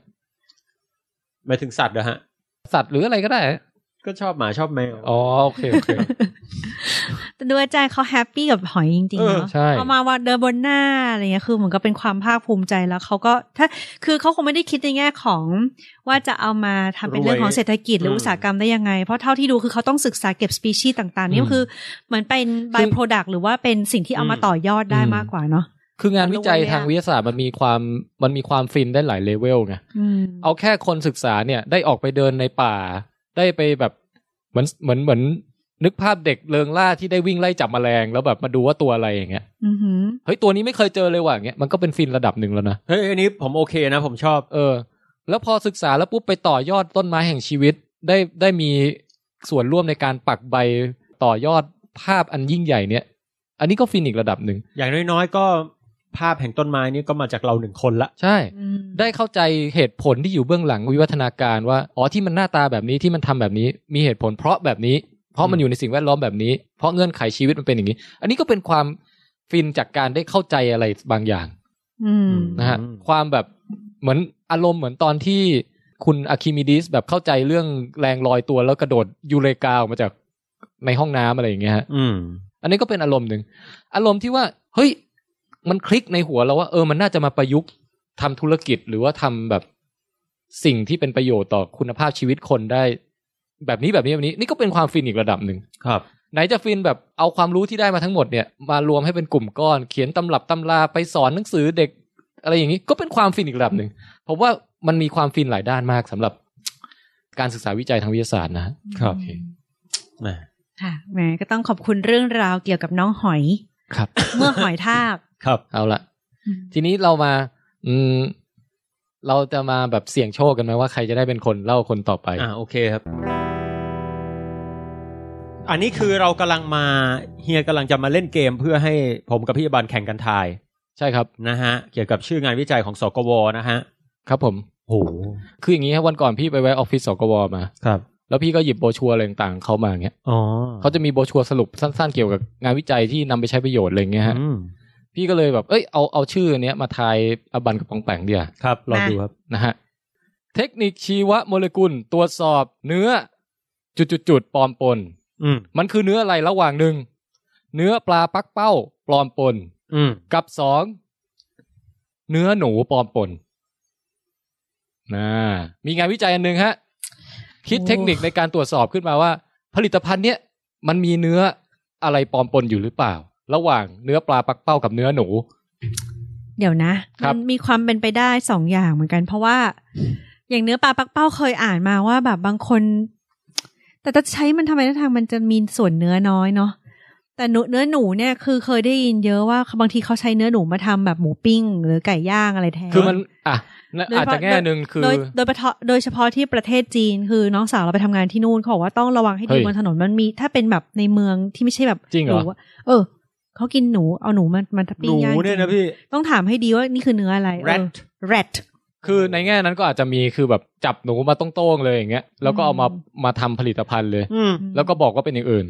ก็อาจจะมีแต่มันมีกรณีนึงคือถ้าเกิดโรงงานสกปรกเงี้ยหนูลงไปในเครื่องบดเงี้ยหนูแบบเผลอลงไปกินแบบเนื้อบดแล้วก็ปรากฏแม่งถูกบดไปด้วยอะไรอย่างเงี้ยนั่นไงมันก็ไม่อนามัยใช่ไหมมันจะมีวิธีตรวจสอบได้อย่างไรอันนี้คุณอบันโอนเอียงมาทางเนื้อหนูถูกไหมน่าจะเนื้อหนู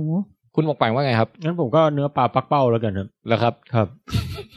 เพราะว่าถ้าปักเป้ามันเข้ามาปลอมปนนี่เจือปนอะไรเงี้ยก็เป็นอันตรายถึงชีวิตได้โอเคครับเฉลยนะครับครับชื่อที่ถูกต้องของงานวิจัยนี้ก็คือเทคนิคชีวโมเลกุลตรวจสอบเนื้อปลาปักเป้าปลอมปนคุณปองแปงตอบถูกครับ ชนะแล้ว เย่ลืมบอกว่าคนตอบถูกนี่จะได้เล่าก่อนนะฮะอ๋อครับอ้าวถ้างั้นก็ยินดีเพราะตอนเริ่มรายการบอกว่าคนหน้าตาดีสุดพูดเป็นคนสุดท้ายนี่จริงด้วยงั้นจัดไปเลยงั้นให้ความรู้1 นาทีฮะเขาบอกว่าเนื้อปลาปักเป้าเนี่ยมันอย่างที่รู้ๆกันก็คืออันตรายนะฮะมีสารพิษชื่อว่าเตโตรโดท็อกซินอยู่นะครับถึงจะปรุงจนสุกความร้อนสูงอะไรไม่สามารถทำลายสารพิษนี้ได้นะฮะอ้ยาน่ากลัวจังนะครับผู้ที่ได้รับพิษเข้าไปเนี่ย10 ถึง 45 นาทีหรือนานถึง4 ชั่วโมงขึ้นอยู่กับปริมาณพิษนะฮะจะเกิดอาการชาที่ริมฝีปากลิ้นใบหน้าปลายนิ้วมือคลื่นไส้อาเจียนอาจรุนแรงถึงขั้นกล้ามเนื้อเป็นอัมพาตหายใจไม่ออกและหากไม่ได้รับการรักษาที่ถูกต้องหัวใจอาจหยุดเต้นจนเสียชีวิตได้น่ากลัวว่ะแล้วถามว่าเราไม่ได้กินก็แหมก็อย่าไปกินปลาปักเป้าสิก็มันปนมานี่แหละครับเขาไปสำรวจเนี่ยเขาบอกว่าบางทีปลาปักเป้ามันก็ติดมากับการจับปลาทั่วไปอะไรอย่างเงี้ยฮะแล้วมันก็แบบไปปนอยู่ในผลิตภัณฑ์ต่างๆนะฮะที่ต้องใช้เนื้อสัตว์เป็นวัตถุดิบนะครับก็เลยมีผู้ช่วยศาสตราจารย์ดร.ชูตาบุญภักดีฮะได้รับทุนวิจัยจากสกว.คิดค้นวิธีตรวจหาว่าไหนดูซิผลิตภัณฑ์นี้มีเนื้อปลาปักเป้าปนอยู่หรือเปล่าตรวจได้ละเอียดมากนะฮะว่าเป็นปลาปักเป้าชนิดไหนด้วย คือใช้เทคนิคทาง DNA อะไรพวกนี้นะฮะโอ้ลึกซึ้งอ่ะแล้วก็ใช้เวลา3 ชั่วโมงค่าใช้จ่ายถูกเพียง10 บาทต่อ1ตัวอย่าง ถูกมากฮะคือแบบสมมุติอยากรู้จังไอ้แหนมนี่มีปลาเป้าอยู่เปล่าวะเอาไปให้อาจารย์แกตรวจไปดูหนังสักเรื่องนึงกลับมาตรวจเสร็จแล้วเก็บตังค์10 บาทถูกมากราคาถูกแต่เรื่องเวลาเนี่ยก็ต้องวิจัยกันต่อไปนะฮะเพราะว่า3 ชั่วโมงนี่หมดอารมณ์อยากกินปลาพอดีเฮ้ยมันคือเดี๋ยวก่อนมันไม่ใช่ตรวจแบบตรวจก่อนกินอย่างนั้นนี่บองแปงมันคือแบบอุตสาหกรรมเนี่ยเขาต้องตรวจสอบคุณภาพของเขาไงว่ะนะฮะเขาเรียก quality control ใช่ไหมผมก็นึกว่าเนี่ยจะมากินละตรวจนิดนึงเหมือนเป็น test kit พกพาไปร้านซูชิเข้าใจละคนละเรื่องกันแหมโอเคก็ประมาณนี้ฮะนี่แถมครับโอเคงั้นผมก็เล่าต่อใช่ครับก่อนอื่นขอผมไปฉี่แป๊บนึงครับแม่ฟังเรื่องของพี่แทนไปแล้วนะครับเกี่ยวกับเรื่องของหอยครับหอยนะฮะ ว่าหอยเนี่ยมันมีประโยชน์อย่างไรเป็นงานวิจัยที่ประยุกต์ใช้เมือกหอยในการมาทำครีมตอนนี้ผมจะพาทุกท่านไปรู้จักกับงานวิจัยเชิงฟิสิกส์พื้นฐานนะฮะซึ่งจะสามารถนำไปประยุกต์ใช้ได้เหมือนกันอันนี้ก็เป็นเทคโนโลยีนะฮะซึ่งมันเป็นเทคโนโลยีที่นักวิทยาศาสตร์ทุกวันนี้ให้ความสนใจอย่างมากครับนะฮะจริงๆต้องบอกว่าเป็นกระแสความสนใจทั่วโลกเลยนะครับวันนี้ครับผมจะพาทุกท่านมารู้จักกับงานวิจัยที่มีชื่อว่าควอนตัมดอทนะฮะครับควอนตัมดอทดอทครับ DOT ดอทจุดควอนตัมครับก่อนอื่นเลยฮะพอฟังชื่อแล้วเนี่ยคิดว่ามันคืออะไรครับ ท่านอบันฟังจากชื่อลองเดาใช้เซนส์แห่งสามัญชนที่มักจะเดาถูกเสมอฮะแบงค์ไปเลยว่ะต้องเป็นเรื่องเกี่ยวกับแมสอะไรบางอย่างแน่ๆที่เป็นจุดเล็กที่สุดหรือเปล่าวะตามทฤษฎีควอนตัมโอ้โหนี่มาสายนี้ผิดเลย ท่านแทนไทยฮะเคยได้ยินคำว่าควอนตัมดอทไหมครับไม่เคยเลยครับอ๋อนี่ไอ้เรื่องนี้แปลกเพราะว่าหลายๆคนน่ะแม้แต่คนที่เรียนฟิสิกส์เองก็ไม่เคยได้ยินชื่อคำว่าควอนตัมดอทมาก่อนนั่นสินะฮะคืออะไรเนี่ยแต่ปรากฏว่าอย่างที่บอกมันเป็นกระแสงานวิจัยที่จริงๆต้องบอกว่าดังไปทั่วโลกแล้วก็เขาก็ให้ความสนใจอย่างมากแม้จะแผ่วๆลงไปบ้างนะครับอันนี้นะฮะผมต้องปูพื้นก่อนนะครับว่าควอนตัมดอทคืออะไรก่อนจะเข้าสู่งานวิจัยไทยนะฮะก่อนอื่นเลยนะครับก็ต้องอธิบายก่อนว่าปกติอิเล็กตรอนนะฮะซึ่งเป็นอนุภาคเล็กๆที่อยู่ในสสารต่างๆเนี่ยเวลามันไหลขึ้นมาเนี่ยมันก็จะเป็นไฟฟ้าใช่ไหมฮะครับเวลาอิเล็กตรอนไหลในกระแสลวดเนี่ยนะครับมันก็วิ่งได้แบบมันก็ไม่ได้วิ่งแบบเป็นเส้นตรงเหมือนคนวิ่งอะนะครับมันก็อาจจะสามารถเคลื่อนที่ได้สเปซสปะเต็มไปหมดอันนี้นึกภาพออกไหมฮะคือมันก็วิ่งลวดมันเส้นใหญ่อะครับคือจริงๆสายไฟมันก็ไม่ได้เส้นใหญ่มากแต่หมายความว่าเมื่อเทียบกับอิเล็กตรอนซึ่งมีขนาดเล็กมากเนี่ยอิเล็กตรอนเนี่ยโอ้โหเหมือนมีแบบเวิร์งที่ว่างขนาดใหญ่วิ่งแบบซ้ายขวาหน้าเต็มที่เลยพี่อาบันก่อนเหมือนเวลาดูหนังฝรั่งอ่ะแล้วจะมีท่อระบายน้ำข้างใต้ประมาณนั้นป่ะมันก็เป็นน้องหนูปล่อยแล้วก็วิ่งขึ้นแล้วกระโดดลงเด้งไปเด้งมาอะไรเงี้ยจริงๆใหญ่กว่านั้นมากใช่เราว่าแบบเหมือนยังไงดีอ่ะเหมือนปองแปงปล่อยปองแปงเข้าไปวิ่งอยู่บนในสนามฟุตบอลอย่างเงี้ยปองแปงก็จะวิ่งเลี้ยวซ้ายเลี้ยวขวาได้มีพื้นที่กว้างไกลกระโดดขึ้นลงเด้งไปเด้งมาจริงๆการเปรียบกับสนามฟุตบอลแล้วก็เปรียบกับ ท่อระบายน้ำเนี่ยยังไม่ใช่การเปรียบที่ดีนะต้องเปรียบกับอะไรฮะต้องเปรียบเหมือนกับวิ่งอยู่ในว่ายน้ำเล่นอยู่ในท่อที่แบบมีน้ำขังอยู่อ่ะคือผมสามารถไปซ้ายขวาหน้าหลังขึ้นลงก็ได้ลงได้ทุกที่ทุกทางโอเคอันนี้เป็นสภาพอิเล็กตรอนที่เรารู้จักกันดีทั่วไปนะครับก็คืออิเล็กตรอนวิ่งใน3มิติครับผมแต่นักฟิสิกส์เนี่ยเพิ่งมาค้นพบแกรฟีนก็คือแผ่นคาร์บอนที่มีลักษณะเป็น2มิติบางเป็นอะตอมเดียวไอตัวนี้อิเล็กตรอนจะวิ่งได้2มิติครับอันนี้เป็นสนามฟุตบอลละก็คือซ้ายขวาหน้าหลังแต่บนล่างเนี่ยไม่ให้วิ่งนักฟุตบอลไม่มีที่ให้วิ่งนักฟุตบอลวิ่งขึ้นลงไม่ได้แต่วิ่งซ้ายขวาหน้าหลังได้แล้วมันก็มีอุปกรณ์อีกอย่างนึงนะฮะเรียกว่านาโนไวร์ไอตัวเนี้ยเป็น1มิติโอ้เฮ้ย1มิติแล้วจะวิ่งยังไงอ่ะหน้าหลังได้อย่างเดียวคือบนล่างซ้ายขวาไม่ได้เลยอ๋อโอเคถ้าเกิดว่าเป็น3มิติแบบตอนแรกก็คือว่าไปข้างหน้าไปข้างหลังไปข้างซ้ายไปข้างขวาไปข้างบนไปข้างล่างแต่ถ้าเป็น2มิติกราฟีนก็คือไปข้างหน้าไปข้างหลังไปข้างซ้ายไปข้างขวาใช่แต่ว่าถ้าเกิดว่าเป็น1มิติคือข้างหน้าหรือข้างหลังเท่านั้นถูกต้องอันนี้คือรถไฟฟ้านะฮะรถไฟฟ้าใช่ไหมฮะไอตัวนี้เรียกนาโนไวร์หรือเส้นนาโนเส้นแบบเป็นเหมือนเส้นที่บางมากเล็กมากนะครับไอพวกเนี้ยอิเล็กตรอนพวกนี้ก็จะมีสมบัติที่แปลกขึ้นไปอีกนะครับซึ่งจะแปลกอย่างไรเดี๋ยวอันนี้ไม่ได้นำเสนอในที่นี้แต่ที่มันเจ๋งก็คือควอนตัมดอทเนี่ยคือ0มิติกล่าวคือเรากักอิเล็กตรอนเนี่ยให้มันอยู่ในบริเวณเล็กมากแทบจะเป็นจุดนะครับดังนั้นตัวอิเล็กตรอนเนี่ยแทบจะวิ่งไปไหนไม่ได้เลยมันก็จะอยู่ในนั้นนะฮะด้วยสนามพลังงานหรืออะไรบางอย่างนะครับอันเนี้ยเขาเรียกควอนตัมดอทพูดง่ายๆคืออิเล็กตรอนเนี่ยมันวิ่งไปได้น้อยมากคือจริงๆมันไปได้แหละแต่ว่าเราบีบไม่จนกระทั่งบีบ3มิติจนกระทั่งมันกลายเป็นเหมือนลูกบอลเล็กมากๆแล้วอิเล็กตรอนก็อยู่ในนั้นอ่ะพุ่งพล่านนะรู้สึกแบบอึดอัดนะฮะนะครับนี่คือควอนตัมดอทนะครับซึ่งการสร้างควอนตัมดอทเนี่ยก็คือเราจะใช้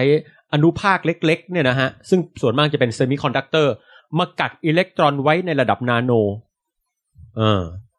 กักใช่ฮะเก็บกักไว้ไม่ให้มันออกไปไหนนะครับทำให้ไอ้เม็ดอนุภาคพวกนี้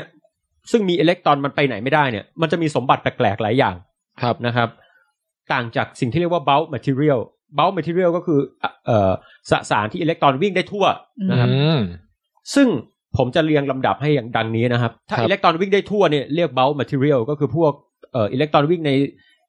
ในลวดในอะไร3มิติทั่วไปนะฮะ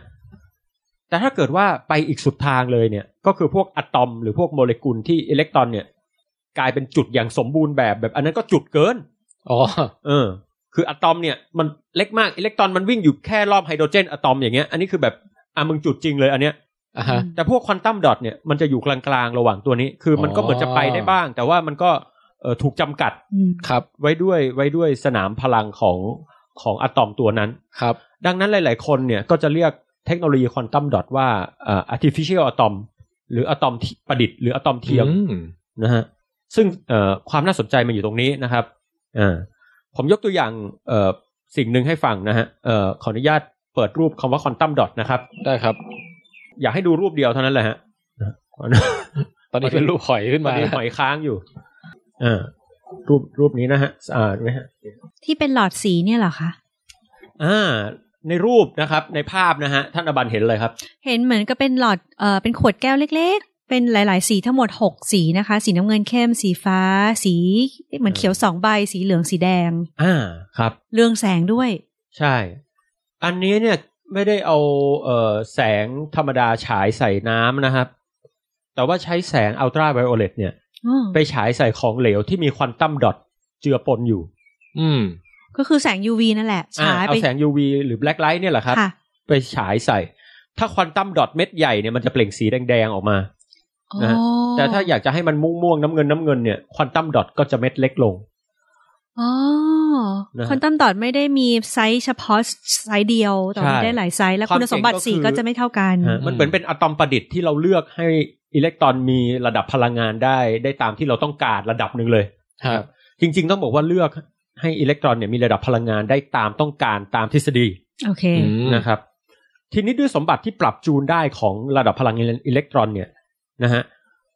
เราเอาเม็ดเล็กๆพวกนี้มาแขวนลอยก็ได้ เอามาเคลือบอะไรก็ได้ทำให้มันน่าสนใจมากเช่นเราอาจจะมาใช้เป็นอุปกรณ์ให้แสงสว่างอย่างพวกหลอด LED ครับหรือเทคโนโลยีเลเซอร์หรือแม้แต่ใช้กับการพิมพ์ยกตัวอย่างเช่นถ้าเอาเลเซอร์พวกอิงเจ็ตแบบพวกปรินเตอร์ครับมาเคลือบควอนตัมดอทลงไปเนี่ยมันก็จะได้เป็นมันก็จะตอบสนองต่อ UV ในลักษณะที่มีลูกเล่นแปลกๆใหม่ๆนะครับหรือแม้แต่เอามาอยู่ในเทคโนโลยีควอนตัมคอมพิวเตอร์ก็ยังได้เดี๋ยวนะปรินเตอร์หมายความว่าใส่ลงไปในน้ำหมึกเหรอคะใช่ฮะแล้วพอเราไปตากแดดมันก็จะเกิดสีขึ้นมาตามควอนตัมของเขาหรืออยู่ในใต้แบ็คไลท์มันก็จะเกิดเป็นอาจจะใช้เป็นรหัสลับหรือว่าเอาไปดิสเพลย์อะไรต่างๆได้เหมือนตอนเด็กเราต้องเล่นน้ำส้มโออะไรอย่างงี้อะไรก็ว่าไปนะฮะน้ำส้มโอคืออะไรพี่ฮะตอนเด็กไงที่เขาบอกว่าให้เอากระดาษแผ่นนึงมาใช่ไหมแล้วเอาน้ำส้มโอเนี่ยเอาผู้กันน่ะมาเขียนแล้วรอให้แห้งพอแห้งปุ๊บไม่เห็นอะไรแต่พอเรากระดาษเนี้ยไปอิงกับแสงอ่ะอย่างเช่นแสงเทียนเลยก็จะขึ้นปรากฏเป็นตัวอักษรเอามาอังเทียนใช่ใช่ใช่ผมเคยเล่นกับน้ำมะนาวใช่ใช่คือถ้าส้มโอมันจะเหมือนหายากไปนิดนึงอ๋อเรานึกออกแล้ว อาจจะแบบว่าตอนเด็กๆส้มโอ1ลูกนักเรียนใช้ได้ทั้งห้องแล้วมั้งอ๋อโอเคท่านบันใช้ส้มโอของผมมาใช้น้ำมะนาวแล้วผมก็มาเล่นแล้วผมก็จุดเทียนแล้วผมมาอังเกิดอะไรขึ้นรู้ป่ะพี่รู้เพราะพี่เคยทำเกิดอะไรขึ้นไม่กระดาษไม่ถามทำอะไรวะเนี่ยเปลี่ยนสีเป็นสีดำนะฮะอ๋อโอเคหลักการนี้โอเคค่ะและสำคัญที่สุดครับควอนตัมดอทเอามาใช้กับเทคโนโลยีโซลาร์เซลล์ได้ด้วยอ๋อใช่เพราะมันรีแอคต่อแสง UV ใช่ดังนั้นเนี่ยนี่คืองานวิจัยนะฮะที่ได้รับงานวิจัยเด่นของสกวเมื่อหลายปีก่อนนะฮะของศาสตราจารย์ดร.สมศักดิ์ปัญญาแก้วนะครับอ๋อตะกี้ของผมอาจารย์สมศักดิ์ปัญหาอันนี้อาจารย์สมศักดิ์ปัญญาแก้วครับของดิฉันสมศักดิ์ปัญญามีล้อเล่นอันนี้นะฮะเป็นของภาควิชาวิศวะนะครับของจุฬานะฮะอาจารย์เนี่ยก็ศึกษาควอนตัมดอทนะฮะเพราะควอนตัมดอทเนี่ยมันปรับจูนระดับพลังงานที่มันรับได้ที่มันปล่อยได้อะไรเงี้ยนะฮะในขณะที่โซลาร์เซลล์ที่มันใช้เซมิคอนดักเตอร์อะไรต่างๆที่เขาใช้กันทุกวันเนี้ยพวกซิลิคอนพวกอะไรพวกเนี้ยครับมันปรับจูนระดับพลังงานตามไซส์ไม่ได้มันไม่ฟรีขนาดควอนตัมดอทนะฮะมันฟิกมาเลยอาจารย์ก็เลยศึกษาวิธีการปลูกหรือการเตรียมควอนตัมดอทนะฮะหลายแบบมากครับเนี่ยคือตัวงานของอาจารย์นะฮะเช่นควอนตัมดอทปลูกแบบความหนาแน่นสูงก็มีแบบเรียงตัวเป็นระเบียบก็มีปลูกเป็นวงแหวนก็มีครับนะฮะแล้วก็ปลูกนี่คืออะไรเราจะเซตอัพเงี้ยเหรอคือเราจะใช้คำว่าปลูกผลึกคืออย่างนี้ครับปกติเวลาเตรียมพวกควอนตัมดอทหรือเตรียมสารต่างๆเนี่ยเราจะไม่สามารถแบบเอามือมาจับสร้างมันได้เราจะต้องใช้วิธีค่อยๆเลี้ยงให้มันโตขึ้นตามแซมเปิลต่างๆที่เราต้องการอะไรเงี้ยนะอันนี้เขาเลยใช้วิธีการปลูกเพราะมันคล้ายๆปลูกต้นไม้ค่อยๆให้มันมากขึ้นเรื่อยๆค่ะโอเคนะครับพอเก็ตอันนี้ก็เป็นงานวิจัยของอาจารย์นะครับก็ศึกษาวิธีการเตรียมควอนตัมดอทแบบต่างๆนานาซึ่งมันเตรียมได้ค่อนข้างยากนะครับแล้วคำถามคือมันดีแค่ไหนเรามาดูผลวิจัยผลกันนะฮะจริงๆอันนี้คืองานวิจัยทั่วไปนะครับคือผลของอาจารย์เนี่ยผมก็ไม่ได้ไปตามแต่ว่าอาจารย์แกศึกษาวิธีการเตรียมนะครับโซลาร์เซลล์โดยทั่วไปเนี่ยประสิทธิภาพมันประมาณ 15% นะครับ 15% อะไรแถวๆนั้นนะครับอันนี้คือที่ใช้กันตามอะไรล่ะแปะหลังคาอะไรทุกวันนี้นะคือหมายถึงว่าได้แสงเข้าไป 100% เนี่ยออกมาเป็นไฟฟ้า 15% อย่างงี้ป่ะฮะใช่ครับประมาณนั้นต้องใส่แสงไป 100% ออกมา 15% ดีสุดๆในท้องตลาดก็น่าจะไม่เกิน 20% ครับแต่ควอนตัมดอทเนี่ยกี่เปอร์เซ็นต์ไอ้จ๊ะเมื่อกี้ดูเรืองแสงแบบมากเลยนะเปล่งรัศมีพี่คิดว่า85เลยแล้วกันเฮ้ยโอ้โหถ้าอย่างนั้นนี่เปลี่ยนโลกแล้วเหรอ85นี่คือแบบตรงผิดใช่ไหมยังไม่ถูก45อ่ะท่านแทนไทยลองทายเฮ้ยงั้นพี่เอา44แล้วกันนะเพื่อปัจจุบันควอนตัมดอทนะครับเทคโนโลยีระดับโลกเนี่ยไปได้ประมาณ 7-8.7% เท่านั้นอ๋อโอเคงั้นเราทายใกล้เคียงกว่าเย้โอ้โหยังจะพูดง่ายๆก็คือว่าเอาจริงๆแล้วเนี่ยควอนตัมดอทเนี่ยถ้าถามว่ามันมีโอกาสดีไหมมันมีโอกาสดีมากแต่เราไปถึงจุดนั้นหรือยังคำตอบคือยังเพิ่งเริ่มใช่ไหมคะคือมันก็เริ่มมาระดับหนึ่งแล้วแต่เรายังไม่รู้ว่าเราจะปลูกควอนตัมดอทให้มันเหมาะสมกับการเป็นโซลาร์เซลล์ได้อย่างไรนะครับคือเรารู้ว่ามันปรับได้อะมันเหมือนกับเราเห็นอะไรบางอย่างที่มันมีความอิสระสูงมากแต่เรายังทำให้มันไปถึงจุดนั้นไม่ได้ครับ นะครับอันนี้ก็ต้องศึกษากันต่อไปในอนาคตแต่ปัจจุบันโซลาร์เซลล์ที่ดีที่สุดเท่าที่ผมศึกษามาคือแบบมัลติจังชันคือแทนที่จะใช้เลเยอร์ไม่กี่เลเยอร์อันนี้คือแบบเลเยอร์หลายๆอันเลยนะฮะอันนี้แลบของฝรั่งเศสกับเยอรมันร่วมมือกันตอนนี้สูงสุดในโลกนะฮะประมาณ 46% ละเฮ้ยอันนี้เยอะอันนี้ธนบัตรใกล้เคียงใช่อันนี้เราชนะแล้วอุ้ย46เลยเนาะ46เดี๋ยวนี่คือที่เยอรมันกับที่ไหนนะคะแลบตัวนี้เป็นความร่วมมือของฝรั่งเศสกับเยอรมันคือเขาได้ถึง46แต่ของไทยได้8เนี่ยหรอไม่คือมันแล้วแต่ว่าไปทำโซลาร์เซลล์แนวไหนไงมันมีหลายแนวน้องแปงกำลังบอกว่ามันมีแนวนึงที่เรียกว่ามัลติจังชันใช่ไหมมัลติจังชันไอแนวเนี้ยตอนนี้ประสบความสำเร็จสูงสุดอยู่ในแลบใช่ส่วนควอนตัมดอทเนี่ยในแลบก็ประสบความสำเร็จประมาณ 8.7% สูงสุดแต่ว่า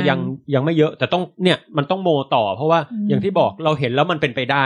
แต่จะทำได้อย่างไรมันเป็นคำถามที่คนละเรื่องเหมือนเราบอกว่ามันเป็นไปได้ที่มนุษย์เนี่ยจะสร้างเครื่องจักรที่บินได้มันไม่มีกฎอะไรห้ามแต่จะไปทำยังไงเนี่ยอันนี้เป็นประเด็นหนึ่งจะใช้คอปเตอร์ไม้ไผ่ก็เป็นวิธีหนึ่งจะใช้อะไรค่อยๆวิ่งไปตามรันเวย์แล้วค่อยๆลอยขึ้นไปอันนี้ก็เป็นอีกวิธีหนึ่งอะไรอย่างนั้นเขาถามได้ไหมคะมันมัลติฟังจังชันมันคืออะไรเหรอคือเอามาหลายๆอันมาแปะกันเงี้ยเหรอคือเราจะใช้พวกสารเซมิคอนดักเตอร์หลายๆชนิดเนี่ยมาต่อกันไปหลายๆเลเยอร์จนกระทั่งได้สมบัติตามที่ต้องการแต่แบบของแต่ที่ตอนแรกที่พูดถึงการปลูกแบบที่อาจารย์หรือทุกคนพยายามทำให้ได้อยู่ที่ยังได้แค่8นี่คือหมายถึงว่าไม่ได้เอาหลายๆเลเยอร์มาใช่ไหมคือเป็น1อันตุบแล้วให้มันโตขึ้นมาจะใช้เม็ดอนุภาคพวกเนี้ยมาเป็นตัวองค์ประกอบในโซลาร์เซลล์เป็นหลักนะครับซึ่งเดี๋ยวผมจะขยายความเล็กน้อยได้ซึ่งมันมีแลบตัวหนึ่งผมว่ามันน่าสนใจมากคือแทนที่จะใช้ควอนตัมดอทมาวางไว้บนแผ่นเหล็กแผ่นอะไรแล้วก็ให้มันเป็นโซลาร์เซลล์อะไรทำนองเนี้ยไอ้ตัวนี้เอาไปใส่ไว้ในสีครับทำเป็นโซลาร์เพนท์เฮ้ยเจ๋งผมว่าเข้าทีคือแทนที่จะใช้เป็นเขาเรียกเป็นอะไรอะควอนตัมดอทมาโค้ดไว้บนแผ่นเหล็กหรืออุปกรณ์ไฟฟ้าทั่วไปอันนี้เป็นโซลาร์เพนท์พูดง่ายๆคือสมมุติว่าผมมีสนามเทนนิสเงี้ยผมก็ทาด้วยโซลาร์เพนท์เนี่ยแล้วก็อาจจะต่อต้องแปลงเพ้นหัวตัวเองได้ไหมล่ะได้แล้วก็ไปเดินกลางแดดอะไรเงี้ยแล้วก็ต่อสายไฟออกมาพื้นที่มันจะน้อยประมาณนั้นหลักการประมาณนั้นแล้วก็ล่มไงล่มเพ้นล่มไงเพ้นล่มแล้วก็ต่อสายไฟใช่แล้วก็สายไฟนั้นก็มาเสียบเข้ามือถือไม่อย่างนี้ตอนกลางวันเดินไปน่ะก็ถือกลางร่มเป็นโซลาร์เซลล์มาประกอบต่อกับพัดลมที่อยู่ข้างในร่มอีกทีนึงอ่ะโอ้โหทั้งเย็นทั้งออฟฟิศสิ่งที่เราต้องการหรือว่าออกมาเป็นแอร์ไอน้ำหรืออะไรก็ว่าไปคือความดีงามของโซลาร์เพนท์เนี่ยก็คือว่าเราใช้ควอนตัมดอทเนี่ยมาคือตัวมันรับพลังงานคลายพลังงานอะไรออกมาตามที่เราดีไซน์ไว้ใช่ไหมครับถ้าเกิดพี่บานอาจจะเถียงว่าอ้าวงั้นก็ใช้โซลาร์เซลล์ทั่วไปดิเป็นแผงอ่ะแล้วมาใช้ควอนตัมเพนท์อะไรโซลาร์เพนท์เลยแล้วเถอะโซลาร์เซลล์นี่มันหนักแล้วเธอแผงนึงมันหนักนะครับมันไม่ใช่แบบมาถึงเบาๆแบบโอ้แบกเบิกอะไรได้สบายอันนี้ฉาบบางๆแล้วปัจจุบัน efficiency ของโซลาร์เพนท์กี่เปอร์เซ็นต์ประสิทธิภาพประสิทธิภาพในการมาเก็บกักเป็นพลังงานใช่ไหมแปลงพลังงานพี่ให้เลยนะ 58% โอ้โห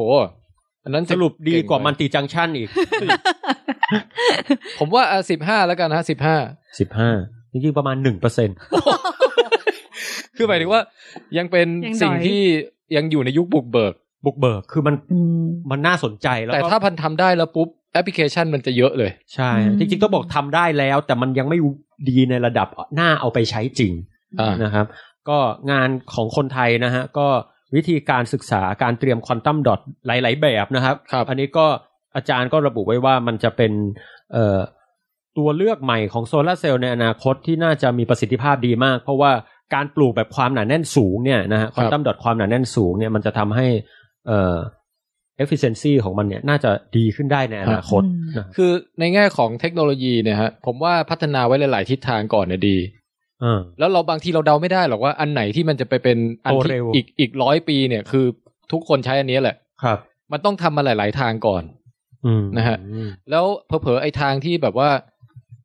อาจจะดีสู้อีกทางนึงไม่ได้เดี๋ยวมันจะไปกลายเป็นเทคโนโลยีที่เอาไปรวมกับอย่างอื่นแล้วก็กลายเป็นอะไรที่เราไม่ได้คาดถึงในทุกวันนี้อะไรเงี้ยก็เป็นไปได้นะฮะ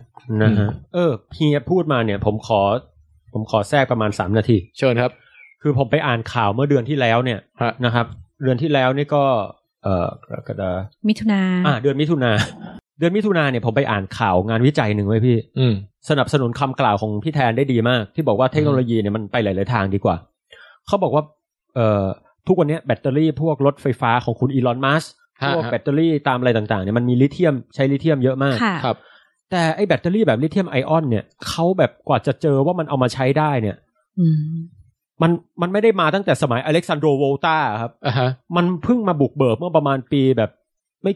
กี่สิบกี่ร้อยปีก็ต้นไม่นานมากอะไรเงี้ยฮะเขาก็เลยมีความรู้สึกว่า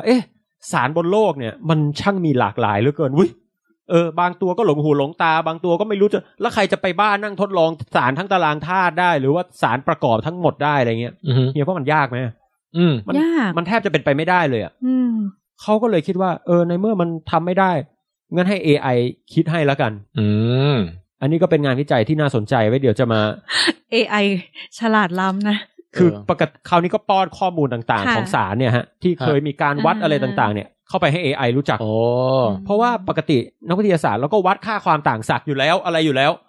ไม่ว่าจะทำแลบได้หรือเฟลคราวนี้ AI มันไม่ถือว่าเฟลเพราะว่ามันถือเป็นป้อนเข้าไปเป็นดัตต้าเบสให้ AI ตัวเนี้ยเสร็จปุ๊บเราก็ใส่ไปว่าเราอยากได้สมบัติอะไร AI มันจะสั่งมาว่าคุณก็สร้างสารประมาณนี้สิโอ้โหเราอยากได้ AI ว่ะเราแบบจะเอาไปให้มันนั่งเขียนรายงานให้หน่อยเนี่ยรายงานวิจัยฉันทำอยู่ไม่ไหวแล้วเนี่ยถ้าฉันมี AI นะฉันก็เอาข้อมูลดิบป้อนอัพไฟล์ไปใช่ป่ะแล้วน้องเขารู้ว่าต้องฟอร์แมตยังไงมีการประมวลแล้วก็มานั่งจัดเรียงปุ๊บโอ้โหแน่พี่บันพูดมาเนี่ยถือกำเนิดมาแล้วนะครับเฮ้ยคือมันมีผู้ชายคนนึงเนี่ยผมอ่านในหนังสือของคุณแชมป์ทีปกรณ์เขาบอกว่าเขาอยากจะเขียนหนังสือให้เยอะที่สุดในโลกเขาเขียนได้แบบผมจำไม่ได้ว่าตัวเลขเท่าไหร่เหมือนเป็นหมื่นเป็นแสนเล่มอะฮะไอ้ยะแต่เป็นหนังสือประเภทรายงานวิจัยหรืองานรายงานอะไรต่างๆที่มันมีความรูทีนสูงเป็นโปรแกรมที่ใช้สำหรับทำรายงานพวกนี้หมดเลยแล้วมันไม่ใช่แค่พี่อบันจะสบายนะมันยังสามารถแบบไปดึงดาต้าเบสต่างๆที่เราอยากรู้ได้หมดเลยเช่นทำสรุปรายงานสภาพอากาศประเทศไทย10 ปีสิเขียนรุบออกมาเป็นเล่มนึงอ่ะเป็นโปรแกรมเนี้ยเหรอใช่แล้วคำถามคือจะมีใครซื้อคำตอบคือเขาเขียนออกมาเป็นหมื่นเป็นแสนเล่มแบบเนี้ยดูเหมือนไม่มีใครน่าอ่านแต่มันก็มีใครสักคนแหละที่อยากได้แล้วเขาก็ขายให้คนประเภทนั้นตูอาจจะอยากได้จะว่าไปนี่มันน่าจะมีแบบตอนแบบเนาะเจาะเรื่องพวกนี้เหมือนกันเฮ้ยจริงๆหรือมองภาพกว้างออกมาอย่างเช่นว่าเอาพลังงานยุคใหม่เราจะใช้อะไรกันบางคนบอกโซล่าบางคนบอกพลังงานลมบางคนบอกพลังงานใต้พิภพแล้วกันความร้อน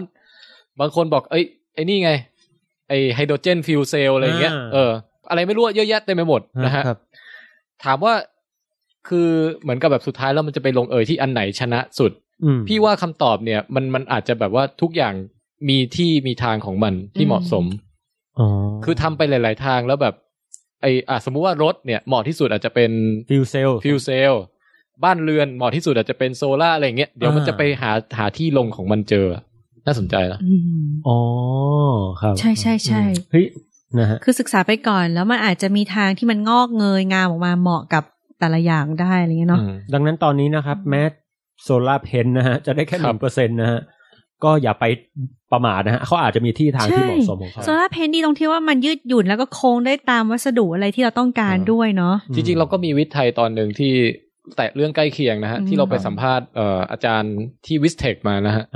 แต่เป็นเรื่อง OLED นะคะใช่ซึ่งก็มีแอปพลิเคชันในทางแบบเอามาทำโซล่าเซลล์ได้เหมือนกันแถมยังเพ้นแบบไปตามเซอร์เฟซต่างๆแบบบางๆได้เหมือนคล้ายๆอย่างนี้เลยควอนตัมดอทด้วยทั้งไอตัวของอาจารย์อ่ะมันเหมือนจะเป็นงอได้แล้วก็บางแต่มันยังเพ้นไม่ได้ไอตัวเนี้ยคือเพ้น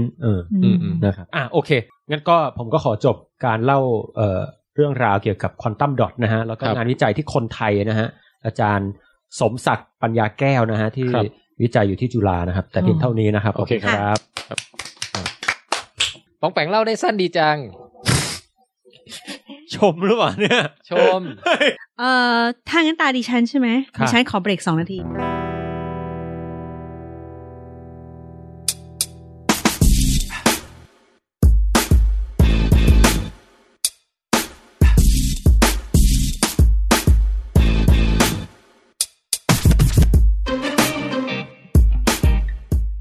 เมื่อกี้นี้2หนุ่มก็เล่าไปทางด้านสายชีวะแล้วก็สายฟิสิกส์กับเทคโนโลยีอาบันก็เลยเป็นสายสังคมศาสตร์มากหน้าเดี๋ยวแป๊บนึงนะคือตอนเนี้ยอาบันอ่ะนั่งระหว่างที่นั่งอัดอยู่เนี้ยใส่แว่นดำไปด้วยอ่ะ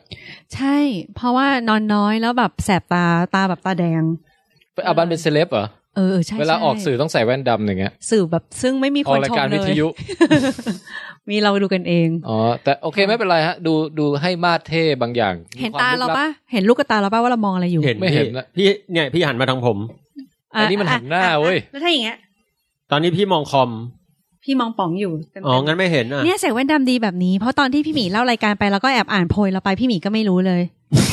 เราล้อเล่นนะมันไม่ช่วยซัพพอร์ตกันเลยเราล้อเล่นน่ะเป็นมุกตลกร้ายน่ะเดี๋ยวระหว่างอาบันเล่าจะทำตาเหลือกไงเป็นแบรนด์เหรอโฮดอ่ะวันนี้อาบันจะมาเล่าเรื่องสังคมศาสตร์เหรอใช่ๆก็คือเป็นงานวิจัยที่เราไปเจอมาอะไรเงี้ยโดยสนับสนุนโดยสกว.แต่ว่าเป็นสายทางด้านมนุษยวิทยาและก็โบราณคดีโดยเฉพาะแล้วเรารู้สึกว่ามันก็มีความน่าสนใจเพราะว่ามันไปอิงกับ